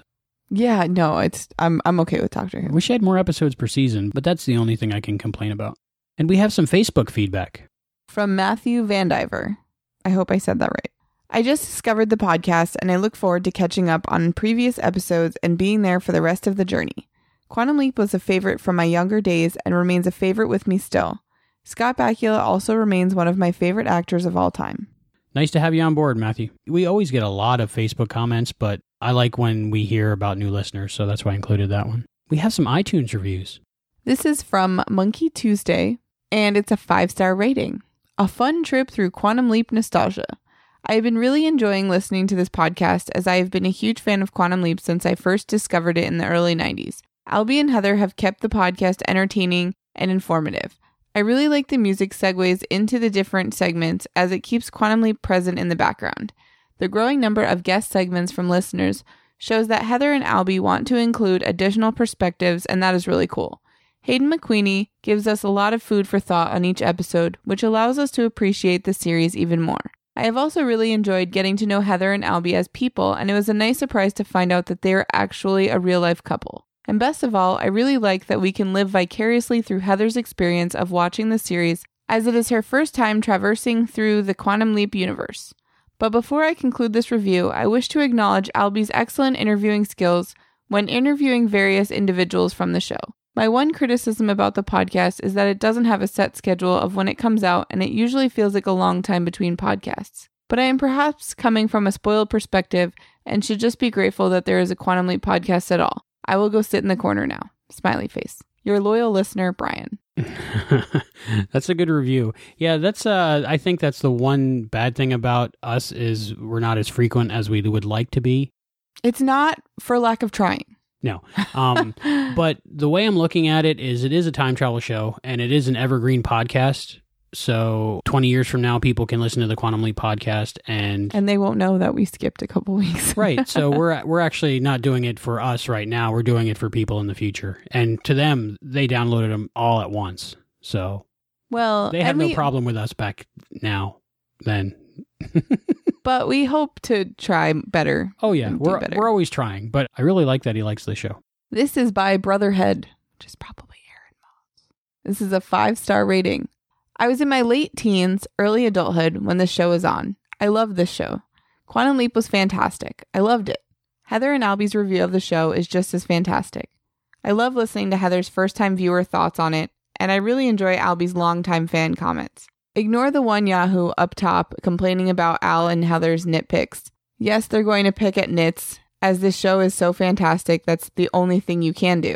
To be fair, you want to point out the flaws. Most of the flaws in this show are little nitpicks, so please, Albie and Heather, keep it up. As long as you keep reviewing, I'll keep listening. Anyone looking for a great Quantum Leap podcast should be listening to this one. Thanks, guys. Thank you, Brotherhead. Yeah, we pick at the nits out of love. Yes, because like you said, that's all there is. It's a pretty good series overall. Yeah, and most of them are just like silly 80s and 90s things. Did you see that guy's elbow? And this is from Light46403, A Blast from the Past. It's another 5-star rating. This is a great podcast dealing with the show Quantum Leap. It is very enjoyable, and I love hearing the views of one who has watched the show before and a newbie. I can't wait for the next episode. Well, congratulations. The next episode is out as you're listening to this. Ha ha ha ha. And that's our iTunes reviews. Please, if you like what we do and you want other people to know about it, go on iTunes and give us a 5-star review and tell people why you like it. And because we'll read it on the show, and that's just awesome. There are many ways to send feedback to the Quantum Leap podcast. You can email us at quantumleappodcast@gmail.com. You can go to our website, quantumleappodcast.com. Join us on Facebook at facebook.com/quantumleappodcast. We are on Twitter at Quantum Leap Pod. We are also on Instagram posting lots of Quantum Leapy photos. And liking Quantum Leapy photos. And that username is at Quantum Leap Podcast. And you can also call us and leave a voicemail, which would be so cool. Don't be shy. No one will pick up. It's a computer. Yeah, so you can just call and leave a voicemail, and we will put it on our show. And that number is 707-847-6682. So please contact us in one of the many ways or multiple ways and let us know what you think of this episode or any other episodes that you've listened to recently. And we will definitely feature you on the show if you want to be featured. If not, just let us know. But we still want to hear from you. We want all opinions. Yes. Whether they mirror ours or not. Right. Whether they sync up in the mirror or not. And another link I'd like to remind you about is quantumleappodcast.com/Amazon. Especially during this holiday season. Exactly. People are going to spend tons of money. And I don't know about you, but I do a lot of my shopping on Amazon because they have really great stuff. And you don't have to leave the house. Yeah. And you ever go to a store and you're looking for something and they don't have it? And then you go to another store and you're looking for something and they don't have it? And then you go on Amazon and they have it. Right. So I just stopped going to the stores and I just go to Amazon. But if you're going to do shopping on Amazon, help out the show, and it doesn't cost you anything extra. You just go to quantumleappodcast.com/Amazon. That'll kick you over to the real Amazon, but we'll get credit for everything you buy while you're there. And it doesn't cost you anything extra. They just kick back, I think it's 4% right now for us, which isn't a lot, but it'll help out the show. Yeah. If you can remember, quantumleappodcast.com/Amazon. For all your holiday shopping. You can buy anything. You can buy groceries. You can buy Quantum Leap on DVD. You can buy groceries. You can buy air filters for your air conditioner. You can buy auto parts. What are some things I bought lately? Reaction figures. Those are pretty cool. Yeah. A Back to the Future t-shirt. I got a Bluetooth thing that I hooked up to my old record player from the 70s. So now my record player is now Bluetooth, and I got that on Amazon. Just in case you want to turn your record player into a Bluetooth player. Well, it's just so I can listen to the podcast on it. Wow. How fancy of you. So make sure to do all your holiday shopping at quantumleappodcast.com/Amazon. We are on Patreon. You can find us at patreon.com/quantumleappodcast. And we'd like to thank our patrons. Tom Quinn, Donald Summerlin, and our new patron, Jason Ritter. Yay. Thank you, Tom, Donald, and Jason. We really appreciate that you are helping out the show and you believe in us. And if you want to find us on Patreon, that URL is patreon.com/quantumleappodcast. Patreon. And now, I've come up with a name for Hayden's segment. Okay. Hayden talks about the Quantum Leap comic Up Against a Stone Wall. So if you haven't read that comic yet, you might want to skip this segment. Okay, we're going to try this one. Hanging with Hayden. What do you think of the new name for your segment, Hayden? Hey, Leapers. This is Hayden, and I need this segment like I need a heel in the head.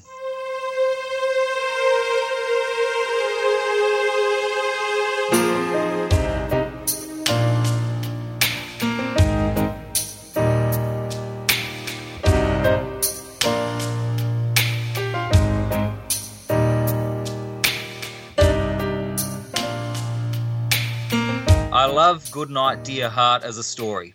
It's a gripping mystery, again with plenty of suspects, well thought out clues, and a gripping reveal. It's also nice that for once, the redhead was not the red herring. I thought that the use of the high heel as the murder weapon was brilliant. What really makes this episode great is the acting by both the main cast and the guest cast, which was gripping.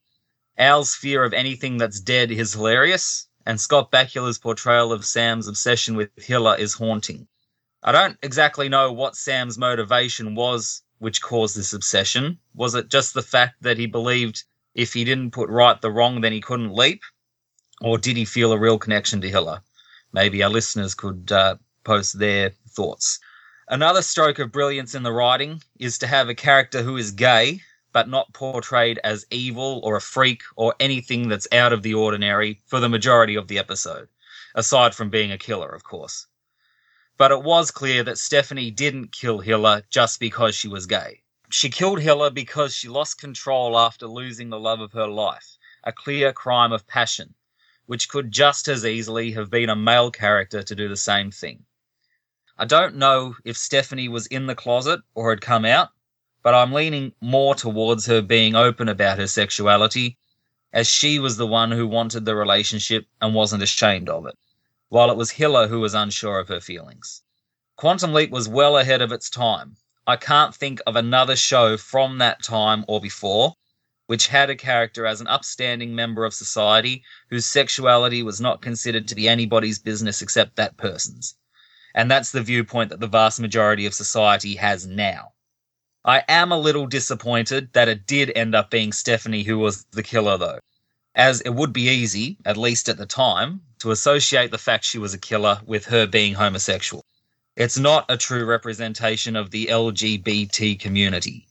If I'd written this episode, I would have either had Hiller be killed by Roger after she tried to leave him to be with Stephanie, and this could be a chance to bring in violence against women issues to be discussed in the episode as well, or to have Hiller go through with the abortion and have her die from a complication, and then her being in the river being a cover-up. One issue that I want to bring up, though, is that as brilliant as the writing of this episode is, it does not feel like an episode of Quantum Leap. Goodnight, Dear Heart would have been a brilliant episode of Law & Order or NCIS, for example. The entire premise of Quantum Leap is to put right what once went wrong. Surely Sam should have leapt to stop Hiller from being killed, rather than just to figure out who had killed her so that she could get some justice. This, combined with making the homosexual character be the killer, had annoyed me for years. However, I've lately warmed up to the episode, and the fact that Stephanie was the killer, since I won and read the Quantum Leap comic book Up Against a Stone Wall from the Quantum Leap podcast. It's a sequel to the episode Goodnight, Dear Heart, and it's a portrayal of the real Stonewall riots in 1969, similar to the portrayal of the Watts riots in the Quantum Leap episode Black on White on Fire. Sam leaps into Stephanie Haywood on June 22nd, 1969, just as she is being released from prison. The bigoted judge sentenced her to a full 12 years imprisonment for Hiller's accidental death simply because of the nature of their relationship. While in prison, Stephanie had taken some breathtaking photographs of what life was like in prison, and her work had caught the eye of publicist D.D. Winchester. Sam is immediately taken by D.D. to New York for a gallery showing of Stephanie's work. Al tells Sam that Ziggy is spitting out two equally likely outcomes. One being that Stephanie will become famous, the other being that Stephanie will go back to jail. They conclude that Sam must be there to prevent the latter from happening. At the gallery showing, Sam is approached by members of the Daughters of Bilitis, the first lesbian organization in the US, founded in 1955, to join their cause, to which Sam agrees. Sam also meets Clarice, an up-and-coming supermodel who is to do a photo shoot for Sam the next day. After the photo shoot, Sam walks in on Clarice changing and is shocked to find out that she's actually a man.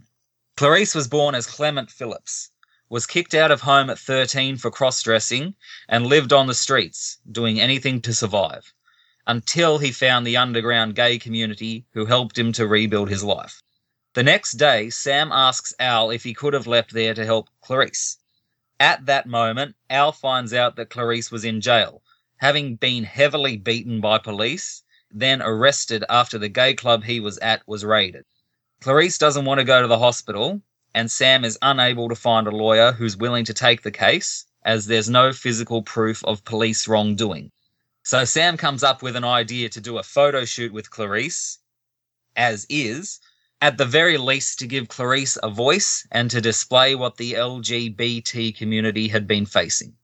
Sam, along with Sashi and Ellen from the Daughters of Bilitis, try to show the photos to their councilman, but are turned away. Sam gets fired up, and his rant is overheard by some men nearby who attempt to assault Sam and Ellen, but Sam is able to fight them off. They decide a revolution is needed, but they're unsure how to proceed. After a few drinks at the Stonewall Inn, Al informs Sam that night the Stonewall Inn would be raided. Sam pretends that he overheard it from the cops at the police station when he was picking up Clarice. They decide not to go into the Stonewall, but Sam realizes that if they stay nearby, they could take photographs of the riots, thus giving the physical proof of the wrongdoing of the police. Al tells Sam that the raid on the Stonewall incited a lot of angry members of the LGBT community to protest against the police harassment and brutality, eventually rioting for 2 full nights. The Stonewall riots became a turning point in the struggle for gay rights, and even today they're celebrated by gays and lesbians worldwide. The photos of Clarice are still being used in exhibitions and books. He gives up drag in the 70s and becomes a national leader in the movements, pushing for gay rights right up until his death. Stephanie shoots some amazing pictures of the riots, which help put some corrupt cops behind bars and change New York laws. She becomes an even more famous photographer and stays out of jail, and Ellen becomes her girlfriend. They're still together to this day. As Sam asks if things have changed for the better in the future, Sam leaps. I can now accept the events of Goodnight, Dear Heart, when one considers that the events of Up Against a Stone Wall could not have happened if Stephanie had not been arrested and had not had her prison photographs recognized by the art community. It just goes to show you that there is a plan for everyone, and it's good to know that Hiller did not die in vain.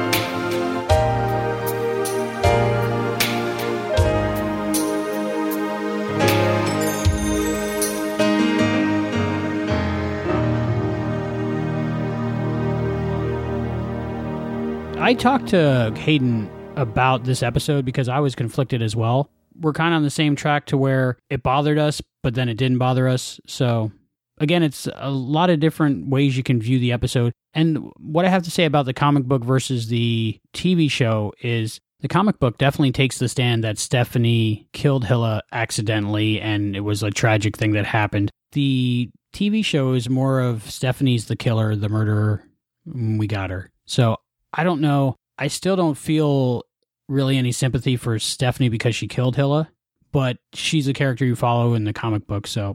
Well, if you were in Stephanie's shoes, you wouldn't be the bad guy in her perspective, right? Right. No one thinks you're the bad guy. But it was cool that there was an actual sequel to this episode, and it's cool that that was the comic book that we gave out. Heather, is there any news? Well, I just have to welcome some new QLP crew members. Yay. Suzanne Smiley and Peter Voenasek. Welcome to the Quantum Leap podcast crew. They will be participating in an upcoming segment on the Quantum Leap podcast, and I'm very excited about it. So welcome aboard, guys. We now have an air date and an episode title. For that NCIS New Orleans with Dean Stockwell, the Quantum Leap reunion, as it's being called, all over the internets. I even saw a picture. I'm excited. Me too.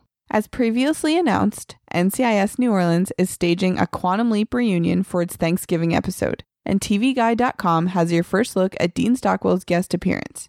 Stockwell will reunite with his Quantum Leap co-star Scott Bakula to play Tom Hamilton, the father of Councilman Douglas Hamilton, Stephen Weber, on the installment airing Tuesday, November 25th.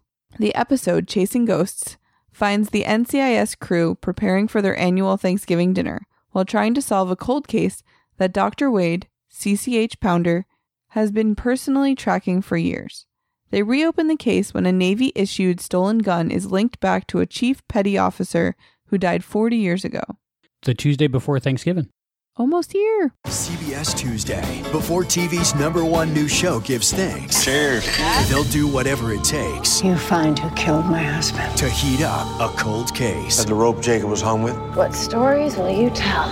When the dead have something to say, not even time will shut them up. New NCIS New Orleans, CBS this Tuesday. So that's really soon. Make sure to set your TiVos, DVRs, and what else are there? I don't know. I guess you can watch it in real time. Yeah, you could. Yeah, so watch it live. do that. Anything else? I know we have some exciting interviews to look forward to this season on the Quantum Leap podcast. We do. Maybe tease the listeners with some of the names that are upcoming. Michelle Joyner, who was Sister Angela in The Right Hand of God. And Diamond Farnsworth, who is the stuntman for Scott Bakula, the stunt coordinator for Quantum Leap, and Scott Bakula's stuntman in so many TV shows and movies, and he also worked on JAG, NCIS, and now he's stunt overseer on NCIS New Orleans. That's awesome. I bet he knows a lot about Scott Bakula. Yes, they're friends. Weird. Yeah, they look very similar. They should have used him in the mirror shots. Yeah. But I got a chance to talk with both of those people, and they're coming up this season on the Quantum Leap podcast. That's awesome. You do have some really awesome interview skills. Thank you. I think I'm starting to get the hang of it, and I'm really appreciative that I get to just call these awesome people and talk to them on the phone. Yeah, it's amazing. They're just like, yeah, call me anytime. We'll talk. I'm like, okay, you're awesome, and I like you, and you're cool, and you're on TV. At least that's not how the interview turns out. No. Luckily, I edited it first. Luckily, I edited it before I put it on the air, but it might start out sounding that way. I think any Quantum Leap fan will enjoy these interviews coming up. We talk a lot about Quantum Leap, and there's more to come, but of course we can't talk about them until we have them on the SD card. Until they're in hand. In the can, but exciting things happening. I do have some trivia. Ooh, trivia. Do tell. Well, I know that when Sam reads the poem from the Mark Twain book, he says Twain wrote it when his daughter died, but the poem, famous because it was engraved on the daughter's headstone, isn't by Mark Twain, but by poet Robert Richardson. Huh. Twain never claimed authorship, so Sam couldn't be reading it with Twain's byline from any of his books. Sam said Mark Twain wrote this when his daughter died. Yeah. He kind of wrote it down, but he didn't write it. Yeah, they got a little bit mixed up on that. Weirdly enough, this is only one of 2 episodes that feature snow. Huh. Freedom is the other one. So they must have hired a snow crew and they kept him over for this one. Snow is very difficult to keep continuity of, so there's a little bit of there is some snow, then there isn't some snow in that snow scene. I just said snow a lot. In this episode, Sam kind of pretends he knows German, but in all actuality, the locket, which he translates to "my love forever," is actually "my love for eternity." Similar. I think that's close enough. That might be nitpicky. I feel like that's nitpicky. But that's not from us. We just got that from the internet. They're nitpicky. Yeah. Did you notice that Hilla is breathing when he puts the necklace on her? I didn't notice that at first until you told me, and then I did notice. Yeah, it's kind of weird when that happens, but... It's very slight, but even enough to go, is she okay? Is she not dead? Maybe she survived the heel attack after all. Yeah, maybe a heel to the head doesn't kill you. I don't know. It might be the whole drowning in water thing, because the corpse is from A Portrait for Troyan. We're breathing too. Weird. Something I wonder if they should fix. No. In the future. You don't think so? No. Let it be charming. Yeah. And if they look too dead, I wouldn't want to watch it. It'd be creepy. This corpse looks too dead. And I think I already talked about anything else that might be trivia for this episode. I think we've pretty much talked about every single thing we could possibly talk about with this episode. Except the end of the episode, where Sam leaps into Charlie Black Magic Walters, a pool player. This is going to be interesting, huh? Do you know a lot about billiards? Nope. Nothing? Never played. Ever. Interesting. So it should be a fun episode for you. I'm going to learn some stuff, I guess, about billiards. I know there's some really good music in this episode coming up. That's one of my recollections. At least this was the right leap, right? Yes. It's this right time. Leap out. Leap this in. time. I believe. Maybe. I hope.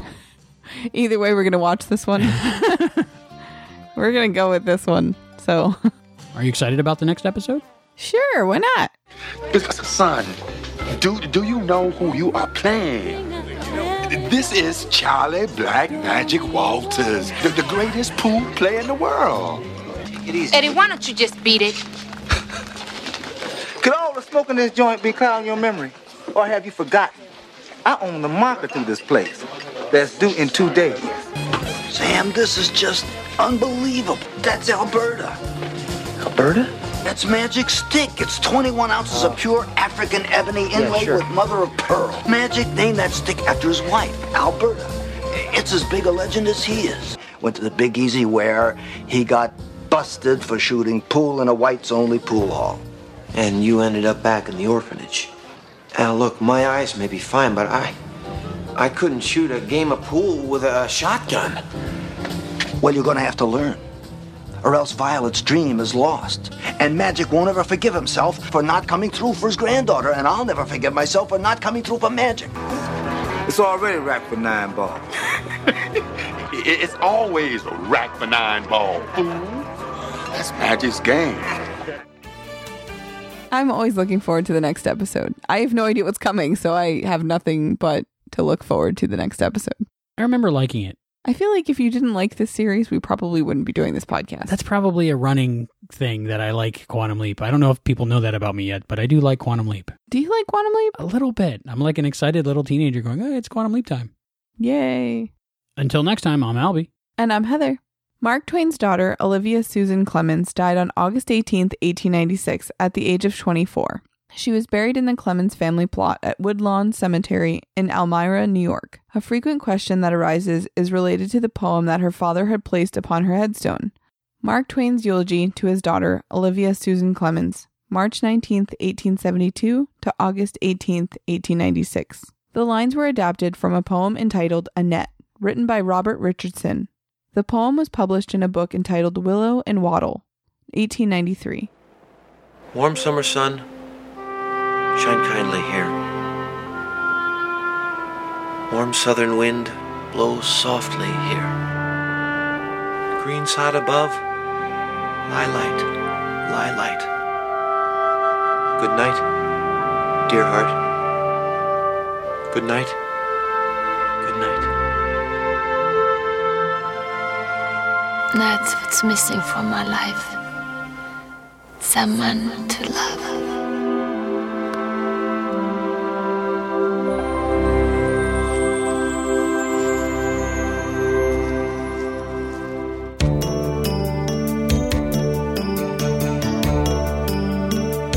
Thank you for joining us for this episode of the Quantum Leap Podcast. Go to quantumleappodcast.com and listen to new episodes. The Quantum Leap Podcast is not affiliated with Belisarius Productions or Universal TV. Follow us on Facebook, Twitter, and Instagram to get behind-the-scenes information, exclusive content, and to be notified first when new episodes are available. To support the podcast, you can go to patreon.com/Quantum Leap Podcast. That's patreon.com/Quantum Leap Podcast. The thoughts and opinions expressed in this podcast are those of the individual and do not necessarily represent or reflect those of the Quantum Leap Podcast, Barren Space Productions, its partners, or affiliates. Quantum Leap Podcast is edited by Albie, John Buchanan, and Juan. Researched by Juan. Contributors Hayden McQueenie and Jill Arroway. Voice talent provided by John Buchanan, Tony Finneran, and Juan. The co-producer for the Quantum Leap Podcast is Hayden McQueenie, and Juan is the line producer.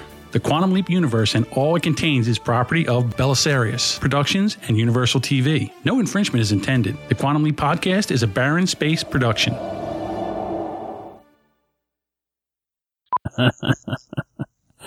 Do it one more time for safety.